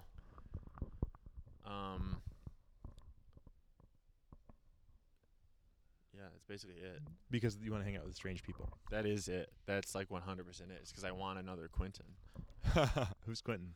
Quentin Johnson. I know who Quentin is. Oh, but he is a lisp. He's just an alcoholic. He's just a fun guy. And I just like but my worry about stand-up, about going back to it, and like Yeah. one of the reasons that it was hard to get back into it, the number of times I tried, Yeah. and that really that What do you weighs mean on when you me. say getting back into it? Because you said you had kind of semi-retired, I would quit. like quit. What happened was I would take a break for a week, or no, I would take a break for like 4 days, Yeah. and that was like I was like, I'm done. Yeah. I'm done. I'm never gonna do anything. I'm done with stand up. And then I would get back, and I'd be back for like 3 months. Then I'd then you take go a again. break for a week. Yeah. And then I'd be back for like 2 months. All the while, no one knows about these breaks. No one but knows. for me, they're weighing very heavily on me. Gotcha. They're like and I really did start to lose things because of them. I also Really? lost. Yeah. Yeah. Like I look back on it, and it's like I also lost things because of drug use. I think. What do you mean? Like I didn't get lodged because of drug use. What do you mean? Because I just remember one day I was supposed to I was going to have lunch with Dan Dries, who was not on lodge at yeah. the time, but I was going to have lunch with him at 2:30 on a Saturday when I wasn't working. And I did drugs the night before, and I just figured I would wake up by 2:30 because I'm a morning person, but I woke up at 3:30. And Dan Dries went to the restaurant, Yeah. which was located inside of the Museum of Contemporary Art in the Gold Coast, and just Oh my waited God. for me for like 40 minutes. And you overslept at 2:30. Yeah. And like the reality is like he was dating Stephanie Weber, and Stephanie Weber is very into being like professional, and Right. she was my friend. She I mean, I haven't seen her in a long time, but we always were friends. But like, she was like, Max is not a reliable person. Oh, I told you this, didn't I? You told me it. Yeah, because I had access to, once they give you, I got into the Lincoln Lodge, which is a comedy group, stand-up comedy group, which is, for some reason, professionalism is important to them, and like being able to be a producer because you produce the show, whatever. I once I got in, I got in because Mickey Housley turned him down. That's how I got in. This incredible black comic, like he fucking lights up a room. He'll do crowd work for 20 minutes and crush the entire time, and then his bits are insane. And he was like, I'm not going to commit to being here every weekend. That's basically what he said, you know. Anyway, so I got in, and then I get access to the document that they had shared with all the people who were in Lincoln Lodge about who to pick next. They didn't change over the document or whatever. You know what I mean? So I just got access to all of the things that they were looking at. And I just find my score of like everyone ranks you out of 10 or whatever, or 5 or something, how much they want you. We had the exact same score, you and I. And so Terrence is part of that Max Friedman, and it was like someone else who I didn't really think we were in the clique. It was like a mischaracterization of the clique. It was like, he's part of that Friedman edgeness crew, but he's a little more responsible.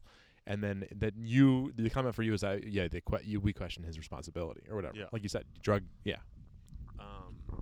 Which I get. I think I would have been fine because I was always very good with attendance. You're very good with you're very good at showing on exactly. I think they did make a mistake because they go for people. I think the danger is you can go for people who are funny, who are not that funny, but they are very responsible. Stop doing that with your thumbs, please. See, he's so happy. He's so happy. I don't know. I get where they're coming from. Sure, if they're like running a weird business. But I started to become aware of like opportunities that, had I just been consistent, had I just been someone that went to all the mics, didn't get into fights with anybody. Not that I got into that many, but I got into some. And then you think those like made people? I people don't had think to. those. Actually, I don't even think that really affected. Yeah. It, but like just been a real treated stand up the way I'm now treating like being a CNA, where it's like no matter what, I'm going to be polite. Yeah. I'm just trying to do this thing. I'm going to be polite. Yeah. And I'll be friendly and I'll make friends. Whatever. Yeah. There's no need to be rude to anybody. There's not, but it really does give you a rush. It gives you a rush, and the only way I could like conceptualize myself in like the wane, like most of the time I was doing stand up was in this like waning period, and the only way I could like think of everything was like just treating it very like, I don't know, like nihilistically. Yeah. Like it means nothing. Nihilistically. Yeah, and just like being goofy about that. How did that manifest?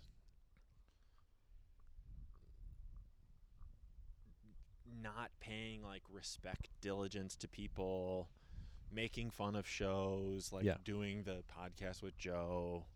Right, the podcast where you'd be like the reality about this show is that those people are out of touch with what's going on with comedy. It's just like, you know, like they don't know what they're doing. Yeah, and it's like it would have, and just like dipping out so much. Yeah, like if I would have just stayed there, I could have just done all this shit. Right, keep marching. Like I remember Chelsea Hood was going to. She was gonna get me on like a run of shows at the Laugh Factory, and she was gonna make me a producer of that show she was doing. Oh, the server show. Yeah. Yeah. And like maybe that, like if Absolutely. I would have just collected things like that, right, I would have climbed more than I did. Right. Who knows where I would have went, but it would have been more than what it was. Yeah. And it wasn't like nothing, but it wasn't was nothing. Like, it was fine. Yeah, you're a legend.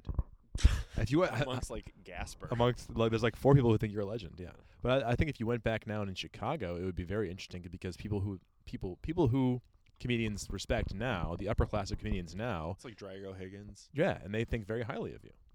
Sure. And so you'd be like this. You'd have this weird sign door. Drago doesn't think highly of me. He sure does, doesn't he? No. Well, why does he talk to you so much? He doesn't talk to me. I don't talk to Drago. But like, why did he talk to you so much during Colleen? And you and him did Colleen together and whatnot. I don't know what it was, but we used to get. I mean, he also accused me of stealing jokes from him. Sure. That's more I think about Drago than about you, probably, right? Well, I didn't steal jokes from him, but like. So yes, okay. Also, Drago accuses lots of people of stealing jokes from him because he's that. But it completely ruined our relationship. If that hadn't happened, I probably would have stayed maybe an extra year. Oh my God! What? Wait, It wait, really wait. crushed me. Because he asked you if you stole a joke from him, and it crushed. It made He you. didn't ask me if I stole he a joke demanded from him. He no. like berated me for an entire night while he was drunk about how I stole this joke from him that I'd never heard. And it made you. It crushed me because I just felt like I mean now it seems silly, but like at the time I was like, he doesn't respect me. Right. Yeah, and it like weighed on every time we would go to Colleen. Our friendship was never the same. Wow. I still kind of hate him for it. Really? Yeah. Wow. I also just think, well, I don't know. I'm not going to just Yeah. speak poorly of people. Yeah. Exactly. Yeah. So why go on? Yeah. Why go on? I think I think he's funny, and I think whatever. He is funny. Of course he's like, funny. He's a great comic. Right. You can like that's such a weird thing that happens in like sceney shit where Yeah. like people assess how much they think a comic is good based on like whether or not they're nice to them, and it's ridiculous. It's garbage. That is garbage. Could you grab me one of those? It's just dishonest. Yeah, I struggle with books because books can like they're so in terms of recommendations. Yeah. Like, I've read a lot in the past like few years, and like the ones that are so great, I want to force people to read, but it's Yeah. like you can't do that. But there's just like everyone I talk to, there's like 4 books. I'm like, you have to read these, and we got to talk about it. Yeah. But Right. That's a tall order. Of course it is. Here, put these in the cooler there, kiddo.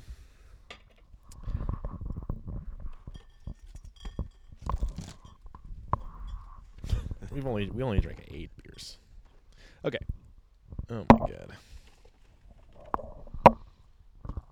Great. And we'll cut all this out. That's the best stuff.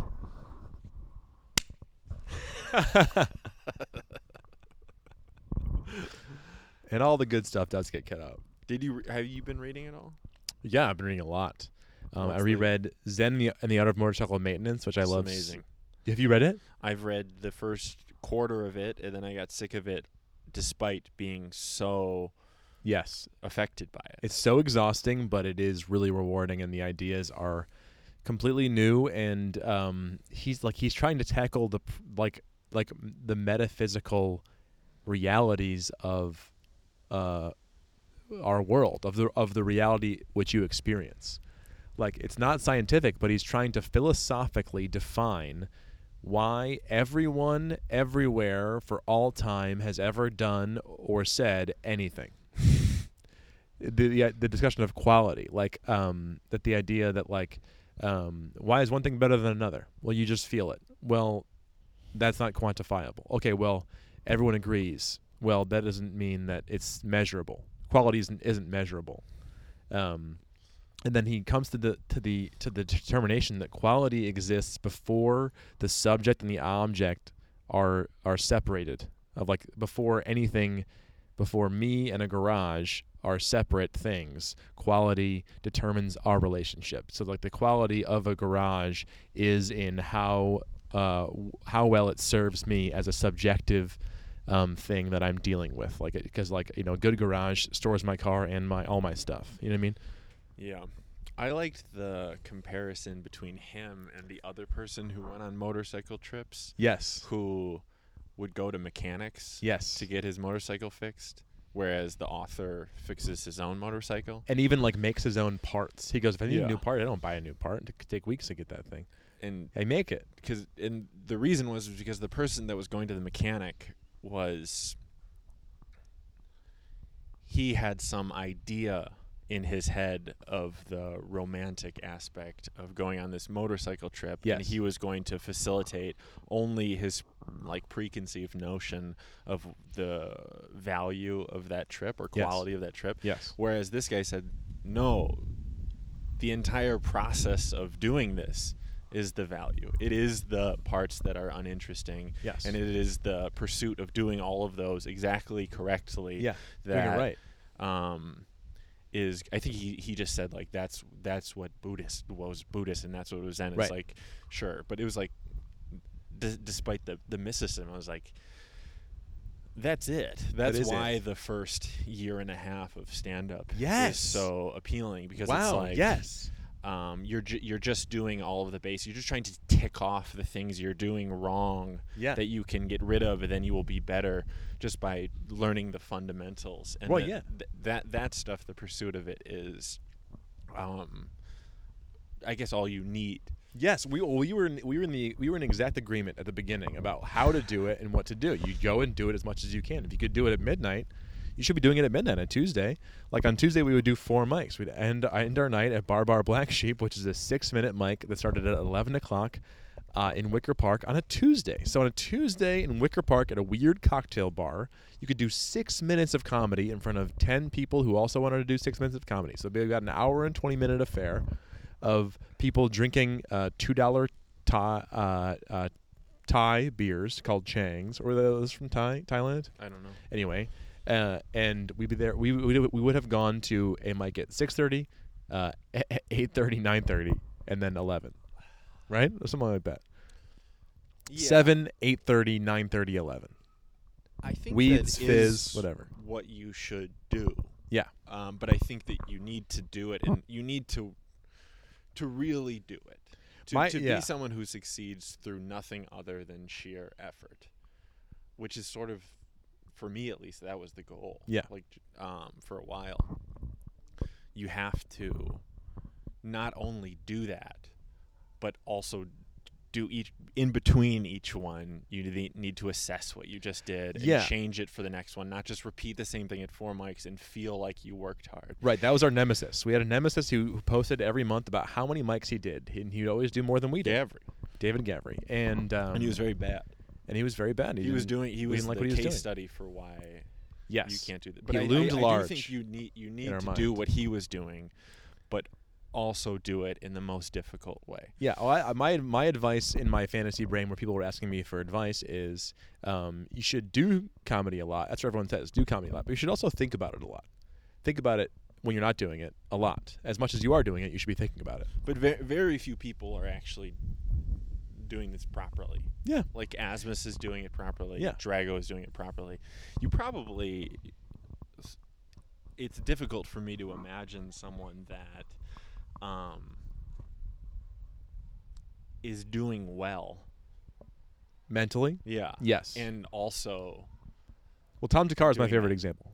Is he? I think so. I mean, I think he's got a great life, girlfriend, friends. He does tons of spots. Maria Wojciechowski? No, he was for a while. Yeah. And he's at the Cellar, and he does comedy a lot. Does new bits, does fun bits, does political bits. Does he tries to do very well as be himself. You know what I mean? Like do strike that balance, like between hack and artist. You know, where Very rare, though. right where the hack does what the audience wants. The artist does what the artist wants. You should do something in between. You should do something that Turner you want. was doing this. Yes, he was. Turner was great. I mean, Turner was a very good comic who worked very hard, produced a lot of time, ran over hours and hours, could easily headline and Right. do great. But he also had like a very good relationship. He's Yeah. still in. You can do it. You can be done. It can be done. I don't think I'm good enough to do it. Me neither. Yeah. I'm just kidding. You think you can? Maybe you can do it. I mean, I'd like to. I mean, I aspire. I don't think I have been good enough to do it in any of the areas of my life, like in any of those areas. I mean, I felt this But way I aspire to. Yeah. for a little bit, and I think I continue to feel it. But like, Put the microphone next to your mouth when you talk. That's my advice. I think that there's a very common idea in stand-up. It needs to be there that if you keep working, you will keep improving, and eventually you will be at the level that is great. Mhm. And I doubt it.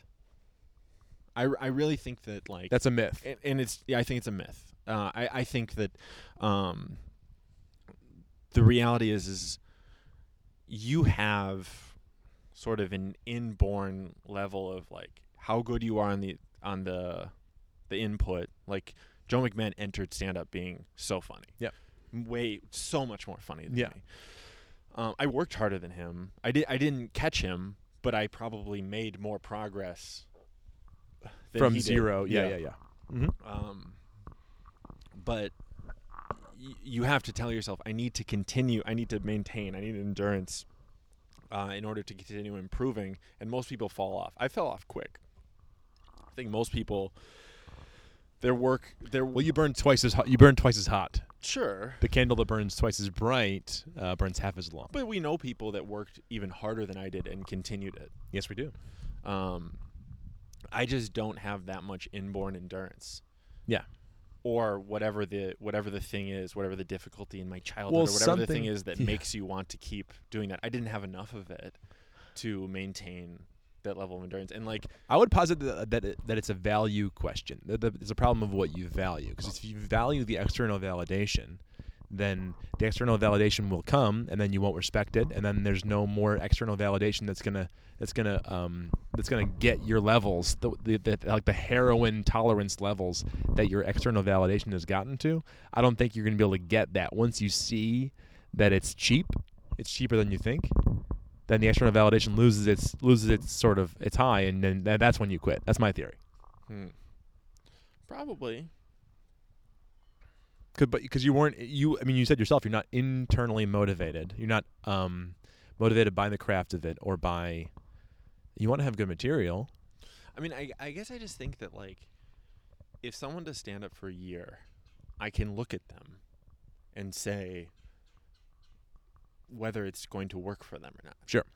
And a lot of people disagree with me because you have to think, like, well, if I just start picking up my workload, if I just start working harder, then I can do it too. Yeah. And I think the reality is, like, most people fall into somewhere in the middle of, like, getting to whatever, and everyone does, basically. Like, most people aren't going to, even the very best people aren't going to become, like, Right. Joe McMahon's not going to be Seinfeld. No. Almost nobody's going to be Seinfeld. But he'll be somewhere in the middle. Yeah. And that level of middle was set for him before he started. Aha. Okay. That's That's what I predetermined. Yeah. But you can work. Not and by you can, any force, but just by a But you can combination notch of it up, or circumstances. you're saying you can notch it up or two with work if you work. Of course you can, but Yeah. the degree to which you will be able to notch it up is based on the level of endurance you had before you started. Okay. What about cultural significance? Some people at certain points in time seem to be more culturally significant than other people. Like comics? Yeah.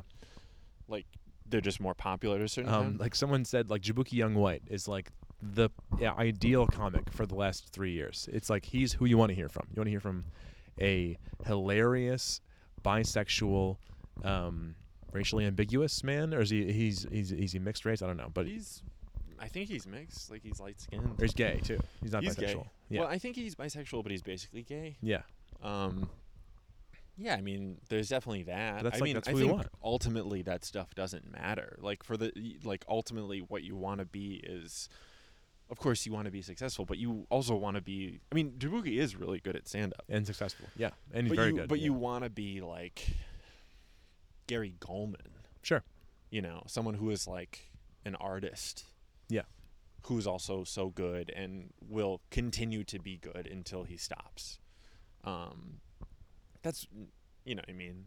Like, of course, it would be nice for some combination of, like, external circumstances, like you happen to be this, like, race or whatever at a time where media is calling for that. Or you have the attitude that just gels with what's going on at the time.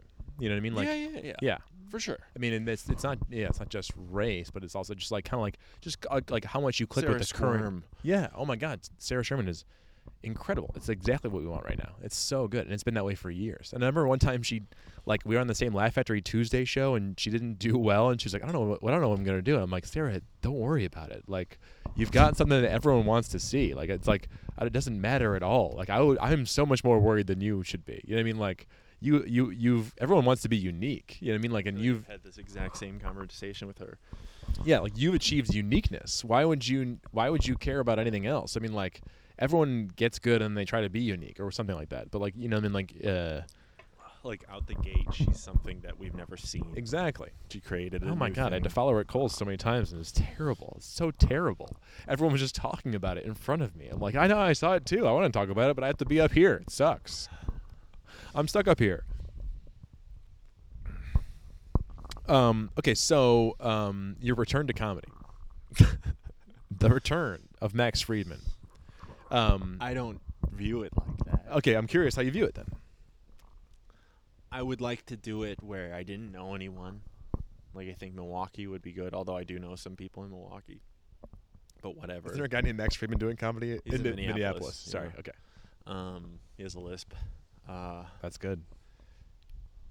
And I don't even think I would plan on doing it for good. Like, I really just plan on doing it between the time that I, like, got into or, like, once I finish classes, but I'm not in grad school yet. Yeah. Like, just start going to mics and sit at bars and hear weird stories. Yeah.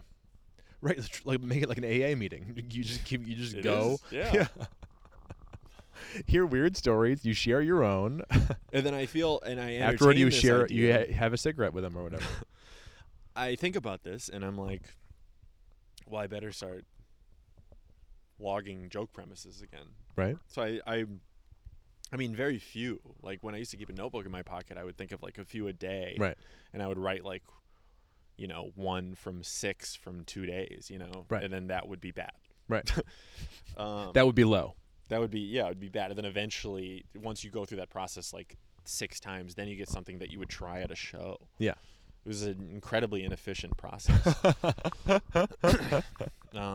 Yes, it would be. But now I feel like I need to do that just so I can Hang. just be there. Yeah. And I certainly am not doing it enough. I haven't written anything, but I'll keep notes of. But don't bad you think? premises. But you must be starting at an advantage of someone who's starting fresh, obviously. Yeah. Yeah. I mean, I think I'd be worse than I was when I was last doing it semi-consistently. Yeah. But of course, I would be able. The first time I ever did stand-up, I was like a wreck. I forgot everything, and it was like that for like a few weeks before I Right. could even like remember what I said. Now I would be able to get up there, like I could do a mic, Yeah. and just mess around, and it wouldn't make me feel bad, Yeah. and yeah. I would be lucid the whole time. Right. That's at least 3 years of experience that you still have locked. I don't know that I would do well, but I also maybe could. You totally could. I mean, like, and also you know the tricks. Yeah, and I think I can still know how to stand and Exactly. like hold the thing. Like, so much of what I was thinking about was like posture. You stand looming over the crowd, staring down at them over the bags in your eyes, and just kind of pick out one person and just kind of tell There's a lot of movement. the joke to them. Oh yeah, I'm trying to remember your movement. Of pivoting. Yeah. Pivot. You never stand still. Neither do I, so I shouldn't say anything. I look at videos of me and I'm like leaning. I do the teapot arm and I'm leaning I'm like constantly stretching my other. I'm doing like this, like the whole time. Like, anyway, so it's like so weird. I enjoyed putting the mic back in the stand and putting my hands behind my back. And say, I'm done. Well, doing a bit then. Oh, okay, with the mic in the stand. I would put the mic in the stand, Ooh, for the put my hands closer. behind my back. For the One closer. of my favorite things I ever saw, which was part of there's like this like edge of stand-up, of like the decisions you have to make, that it was like my favorite part. Yeah. But I remember Vincent Bryant at the Comedy Corner? No. Comedy bar. Comedy Bar. He was like crushing on the mic. Everyone was bombing. He was crushing. And T. Murph was in the audience, and he was running the light like crazy. And he's like, okay, I'm about to get off. And then T. Murph was like, do this joke. And he's like, all right. And then he walks away from the mic. Like, the mic is in the stand. Oh, man. And he does it with no mic in a really large room, and he's quiet. Yeah. So the whole room goes hush. And the joke has one punch, and it's a really heavy punch, and it crushed. Yeah. But like in order for it to even be audible, the setup, everyone had to be completely silent. That's the Like control. they were hiding from Nazis. Yeah. And then he says this one line, and it was magical. It was really amazing. I don't remember the joke. I'm sure it was a good joke. He's a great comic. But like, I couldn't believe it. I emulated that a number of times with like various closers, and like I could do it, but not Get off quite the mic like a little him. bit. Get off the mic, and I would leave You're far I would- away from it. I would close off the mic. Wow, nice. Maybe Maybe you will again. Yeah. Only with jokes. What? Only with jokes I knew I could close. Of on, course, Yeah. closers. Yeah. Which I didn't have that many. Reese's Pieces. That was my main one. And I was there for the real story. Yeah, you were there for the real story. Technically a bad joke. Asmus was always very diminutive. Like he always was very much like he's like it's just a misdirect. Yeah. It's just one big misdirect with a huge setup. And really an enormous I tried to make the setup funny, but there was no jokes in the setup. No, it was a just funny. like- Okay, do it. Do the joke. I'll do the joke. How about that? I don't even know if I could do the joke. Good. Well, I'll do it. Oh boy, you ever at a bar and you go outside, and I already know it's wrong. I already know it's wrong. And there's this guy outside, and he told me. Oh, here's what it was. The other day I was at a bar. Put your mic to your face. The other day I was at a bar. This weird thing happened to me. This man came up to me. He's like, you know, men. Big laugh. That's basically the structure of every laugh line. Yeah. Prior to the punch. Yes. Where it's going. like it's just like an aside. Yep. I and do you a know, bunch man. of asides. The guy comes up to me, and He you comes know, up to me man. and he's like, now I forgot it. Hey, man. I had a bunch of Reese's Pieces. Oh, and, yeah. And I'll give you some if I can touch your chest a little bit. Yeah. And I said, well, go right ahead, man. Yeah, and I had to really like. Big I laugh had there. a very measured stumble on like. I made it seem like at first I thought it was weird, and then I reveal quickly that it's like, yeah, I love Reese's Pieces. And I go, it's been a long time since I've had Reese's Pieces, and having them right now, it feels so good because it's been such a long time. So go ahead and touch away, man, and because it feels so good, and and because the Reese's Pieces, and did I say Reese's Pieces? And then you look to a guy, and he has to go, yeah, and he go, it was cocaine. I said the joke wrong. Yeah, then that was. I said the joke wrong. It was cocaine. There's a number of sections you missed, but it's fine. He's touching my chest a little bit. What did I miss? Well, I already Like- revealed the like- punchline. It's like, what am I gonna say? No, like my favorite peanut butter candy. And like, what am I like? Afraid of A man's the touch? touch of a man. It's Like, good enough for who- Princess Diana and Beyonce. Remember Yeah, that? I'm Max Friedman. I'm Max Friedman. And then Big I laugh. go, You get a laugh because at this point you're getting laughs off of your attitude, which they've understood your attitude. And then it was like,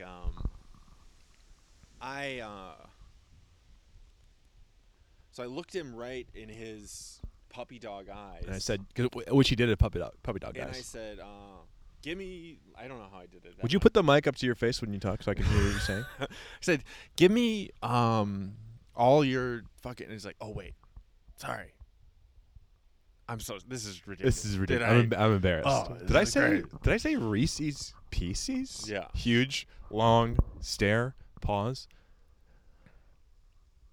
I meant cocaine. Huge laugh. Yeah. And then you go, okay, I'm done.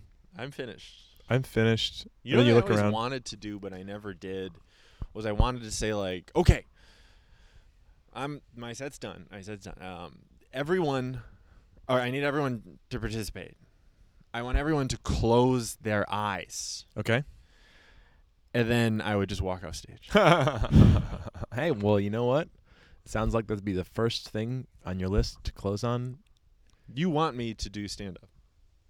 Why would I not want you to do stand up? First I'm of not all, gonna I'm move to projecting. New York. I'm projecting. It's not even about us being buddies in New York doing stand up, which I would like, obviously, because I like you, and that was a big part of doing comedy for me. Was like just doing it and then talking about it with you and talking over. Even though we had the most dissimilar styles any two comedians could probably have, ish, right? I mean, like, don't you It think? probably became more convergent as time passed, and we Right. just did jokes. Yeah. You know, Yeah. where it's like basically everyone's kind of the same. Interesting. I mean, no. There's Of styles course, of no, jokes. but like, Yeah, there's styles also of jokes. kind of yes. There's, everyone's doing setup punch jokes. I mean, like, first of all, not everyone does that. Only the people. I mean, people who get laughs. Just do. everyone, people that are getting booked. Yeah, getting booked. Okay. But I mean, I would be excited for you to return to comedy because I like comedy and I like your comedy. But I couldn't have a special Why not? Put it up to your mouth when you talk. because I'm not. Why can't you have a special? 'Cause I'm not. But conceivably I could, but it wouldn't be good. I don't think so either. I'd No, watch it it. wouldn't. I mean, potentially, if I had stuff at the quality that I had of my best, like 15, and I had an hour of that, you could record that as a special. And if it was Yeah. in a glossy arena, it could you could watch it on Netflix and, Right. and not think it was different from the other ones. Where have you lost But you me? wouldn't laugh. I would laugh with my friends, and I would send them clips of it, and I would quote them to one It another. wouldn't be a good special. I It was would not that too. good. Well, yeah, you would. I mean, yeah, okay, you weren't that. Yeah, it would be dumb. Yes, okay. So your point is, and I agree, it would have been dumb if you had filmed a Netflix special 3 years into doing comedy in Chicago. I think that would be dumb. So you have my agreement on that. But I don't think I could have ever become someone who has a special that you just watch and you laugh. I couldn't, like, people like Brian Regan, like you, Sebastian you mean when you're watching it Maniscalco. in your house and you laugh? Yeah. Okay. That's what a special is. I know. Okay, but that's not what stand-up is. It's not what stand-up is, but it is like the measure of the upper echelon. For some reason, yeah. Well, I think those people that can crush in a living room, if you see them live, you Yeah. have a crazy experience. Yes. Yes. Because they're good enough to do well in this handicapped Yes. environment of special. Because Yes. recorded stand-up is awful. Yes. It sucks. It's not meant to happen. Yeah, Conan clips suck. A lot of really funny comics do Conan, Yeah. and they are I watch it doing and go, well. I go, Yeah, you've seen all of them. Yeah. I used to have seen all of them, and Yeah. now I haven't seen any of them. But those people are doing really well in the room. Some of them are crushing in the room, and you watch it and you do not laugh. yeah, I don't understand what are you arguing? Is that is that For stand-up to be truly great, it has to work there. Yeah, right. So that Because should be your there's a goal. lot of people that can do well in person. Yeah, like right. a tremendous amount. And Like, that's not- basically everyone we would even associate with in stand-up. If you put them in front of 50 people, they could have a really fun set. They could have a really fun night for the people. Yes. And they are doing stand-up. Yeah, but totally. they are not special. Okay, right. So but they are special. I mean, like very few people relatively to the population of the country or the world could do that. So they are special. I mean, you're saying like they're not special enough to. You're worried you won't be special enough to be regarded nationwide as a success. To actually no, it's not even about To make regard. money? It's No. to actually be good. To Well, actually you understand be a that great- you understand that that's a term you need to define. Actually, be good. Actually, be great. For me, it was a difficult to quantify, but understandable observation, just internally that I Yeah. had of how most people are doing relative to one another. Yeah. And it just became clear to me that because of all the time we spend in our heads, that there are people, someone like Jamie Carbone, like he's a funny comic. He Yeah. can crush. Yeah. Like really crush. Yeah. Very funny. But like to me, Jamie Carbone, like myself, was like in the middle. And they were just in actuality an average comic. Because Yeah. anyone of moderate sanity who puts in consistent effort will be able to do what him or I could do. Sure. Okay. And Yeah. but what was frustrating about that is like in both of our cases, the people that were around us, that were part of our non-real but sort of like what felt like very concrete hierarchy of who is good, who's on the come up, like either of us could have seemed like we were a messiah Of course, at the a right certain time. point, at the right the right time. space. And This is we- the coworker coming to 3Dad and being like, "What? yeah. Who are you?" And in those moments, And you go, "I'm the feel Messiah." that, and you want that. Yeah. And I could not, and I still can't. Could rec- not, would not in a shoe. Could not, would not. I couldn't reckon with the fact that that was not the case. As it became clear to me that not only am I not the best comic in the Right. world who's been doing it for 1 Right. year, but I'm also essentially just a run-of-the-mill You've been humbled. stand-up comedian. Yeah, You've been humbled. It lost its appeal. No, you've been humbled, right? Of course, it's incredibly humble. Now, I'm not. What about? And as we've discussed, you and I discuss this all the time. Is that I'm the positive one who goes, "What could go wrong? This should be great," you know. But what about a humble Max Friedman doing comedy? Wouldn't that be better? I'd prefer to watch that. A humbled That's what it Max would have Friedman. to be. I'm definitely humbled at this point, but Sounds like it. I don't think I would have the drive without the lunacy. Okay, you've lost the lunacy, and you're worried that. I don't know. I'm never going to be able to get to that point again where I was like 2 years in, where everything was magic and I Yeah. needed to do this or else I was going to die. Yeah. And that was the only thing that For a while there, you were gonna die. Remember before you got any Yeah. decent job, and like we would all just eat eggs together in my apartment because you were starving. yeah. I'd be like, "Come over for eggs." I Yeah, made people eggs. just knew that I wasn't eating enough at open mics, and they would Yeah. like bring me spaghetti. They give you food. Buddy Healy did that all the time. Bring you food like you're a homeless person, like you're a charity case. But I cannot get back to that. It's scary to me the thought of starting a new stand-up thing and going into it jaded, and Right. and not being able to have that initial like something in that Carl Ove Knausgaard book he talks about is he says when you're young, Which book again? Sorry. it's called My Struggle. It's My like a 6-part Struggle, book. which is the translation of Mein Kampf. Yes, it was is. the problem. Okay. Yeah. Okay. He has a lot to say about that. Okay. Gotcha. My Struggle. Yeah. But he says when you're young, there's all these things in your life that are much too big for you. They occur at a scale that is much larger than what you have only experienced life as. Yeah. And there's also things that are occurring that are much smaller, like physical things, but also emotional things Yeah. that you're not aware of, just such nuanced things.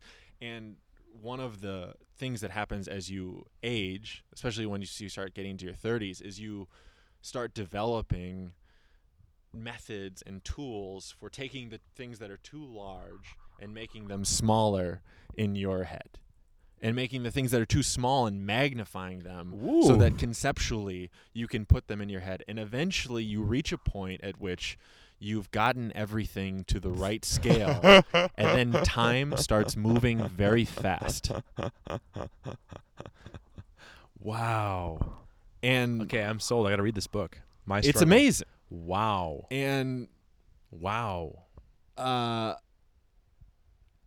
I worry with stand-up that when I first started doing it, there were all these things that were out of scale to my understanding of like being a human. Yeah. And it made the whole thing seem magical and permanent. And I truly brought all of those things to my scale. Yeah. And now that they are there, I can't go back in and experience the same magic. I And would that makes simply be going to open mics and trying jokes, hoping for this like chase the dragon Yeah. notion of like that initial thrill, Yeah. because I don't think I can get the thrill again. And really that was what was appealing to me. The thrill. And so, yeah, now that it's at scale, you'll treat it differently. You won't be able to treat it with the reverence that you once treated it with, because it's you've brought it down to scale. Now you're just talking in a different part of the room. Oh, facing the other way. Now you're just talking. And it's like, if you love doing stand-up, then by all means continue doing that. But I didn't, like, just in and of itself want to just continue that when Yeah. that initial, like difficult to make a taxon for feeling. This combination of like, oh, I don't know if I'm gonna make it, but like I gotta work really hard. Yeah. People are starting to fucking get it. Like that, I will never be able to have that feeling again. Yeah. And Well, that's you know what, and I mean, like, and I know that I'm relentlessly positive, and I can't stop it. But I think I want to hear stand-up comedy from that Max, he's coming at it from that point of view. Who goes, this is just a thing that I have to come do, so that I have something interesting to say to people, so they'll talk to me afterward, and I can have a couple friends. yeah, I mean, I want to see a set from I'm that sure person. I could do well. Yeah, me too. I don't doubt that I could like get back to like being able to do good 15-minute sets, but Will you? You think you will? I don't know. Well, yeah, it doesn't even matter now. We're in the middle of the pandemic, which we have not been talking about, which is very good. It's boring. It's so boring, and there's only a couple discussions you can actually have. But like I could, but I mean I do think in terms of like maybe trying stand up again, it's like within a year I bet mics will be back on. Yeah. Maybe they won't, but maybe they will. If they were, like They will. I'll be done with my like classes I need to take before grad school, and like I could just like every night go to mics in Yeah. Milwaukee. Milwaukee has mics. You're not far away. Yeah, I could go to Chicago. Although like I'm like I don't know. You're fondly remembered in Chicago, as I told you. Yeah. I would just feel odd, like But if you give it a I month, would it'd be feel normal like again. this like weird pariah. It'd be normal again in a month. You'd be For making new sure. friends, and you'd figure out who is who, and you'd figure out who to be nice to and who to not be nice to, right? Yeah. But it would feel synthetic. Yeah. I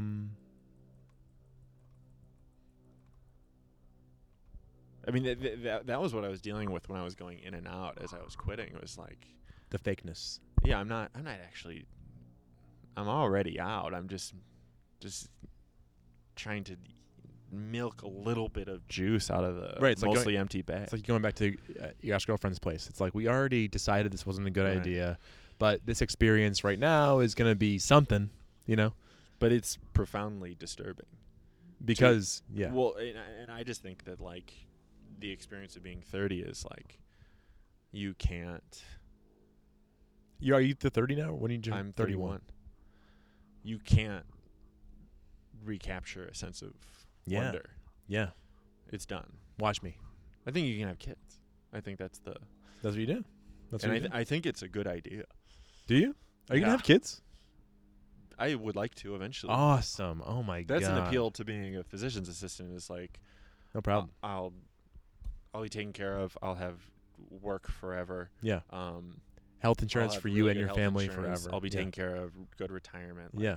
I could like just have a family, and like that's a completely unglamorous thing to do, but I think it is like that's a thing that Unglamorous, but it is undeniably rewarding. Everyone says it's rewarding. There's no question.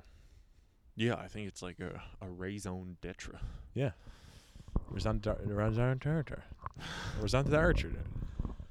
A raisin dirtra.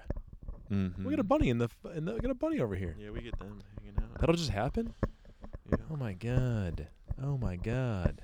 Well, that sounds like a good place to end it. Do you have anything else to say? No. All right. Thank you so much, Max Friedman. I love you. You're my oldest friends. You know that? That's weird. You're one of my oldest friends. I mean, like, one of my oldest friends who I still am super friends with, you know? Yeah. And you're a genius. Okay. Okay, turning off now. Should I turn it off now? And you're a genius. And you're so smart. And I think you're so funny, and everyone talks about you. Yeah. All right. So, yeah, that's Max. Thanks for listening. That's the episode with Max Friedman. He's got nothing to promote, so don't worry about supporting him. Maybe donate to your local essential workers or healthcare workers or something, because Max is busting his butt as a CNA right now. So shout out to Max. Good work. The theme song, as you know, is Steve Gerard, who records music under the name Sofas, SOFAS, so beautiful. And Rudy Schultz did the logo for the podcast. If you liked it, which I hope you did because you're listening to the last 2 hours of it at this point, please just review us on Apple. It takes 2 seconds, and it's like a huge favor to me. I really appreciate it. Thank you. I'm saying thank you right now preemptively. Oh, thank you so much. Oh, thank you. A review? Thank you very much. Thank you. So there's that. You can play that back once you've done the review. If you didn't do a review, then you don't deserve that thank you. So don't listen to it. Skip it. Skip it now. Skip it now. Or share the stuff on Instagram. You know how it works. Thanks for listening. You're the best, and I'll catch you next time.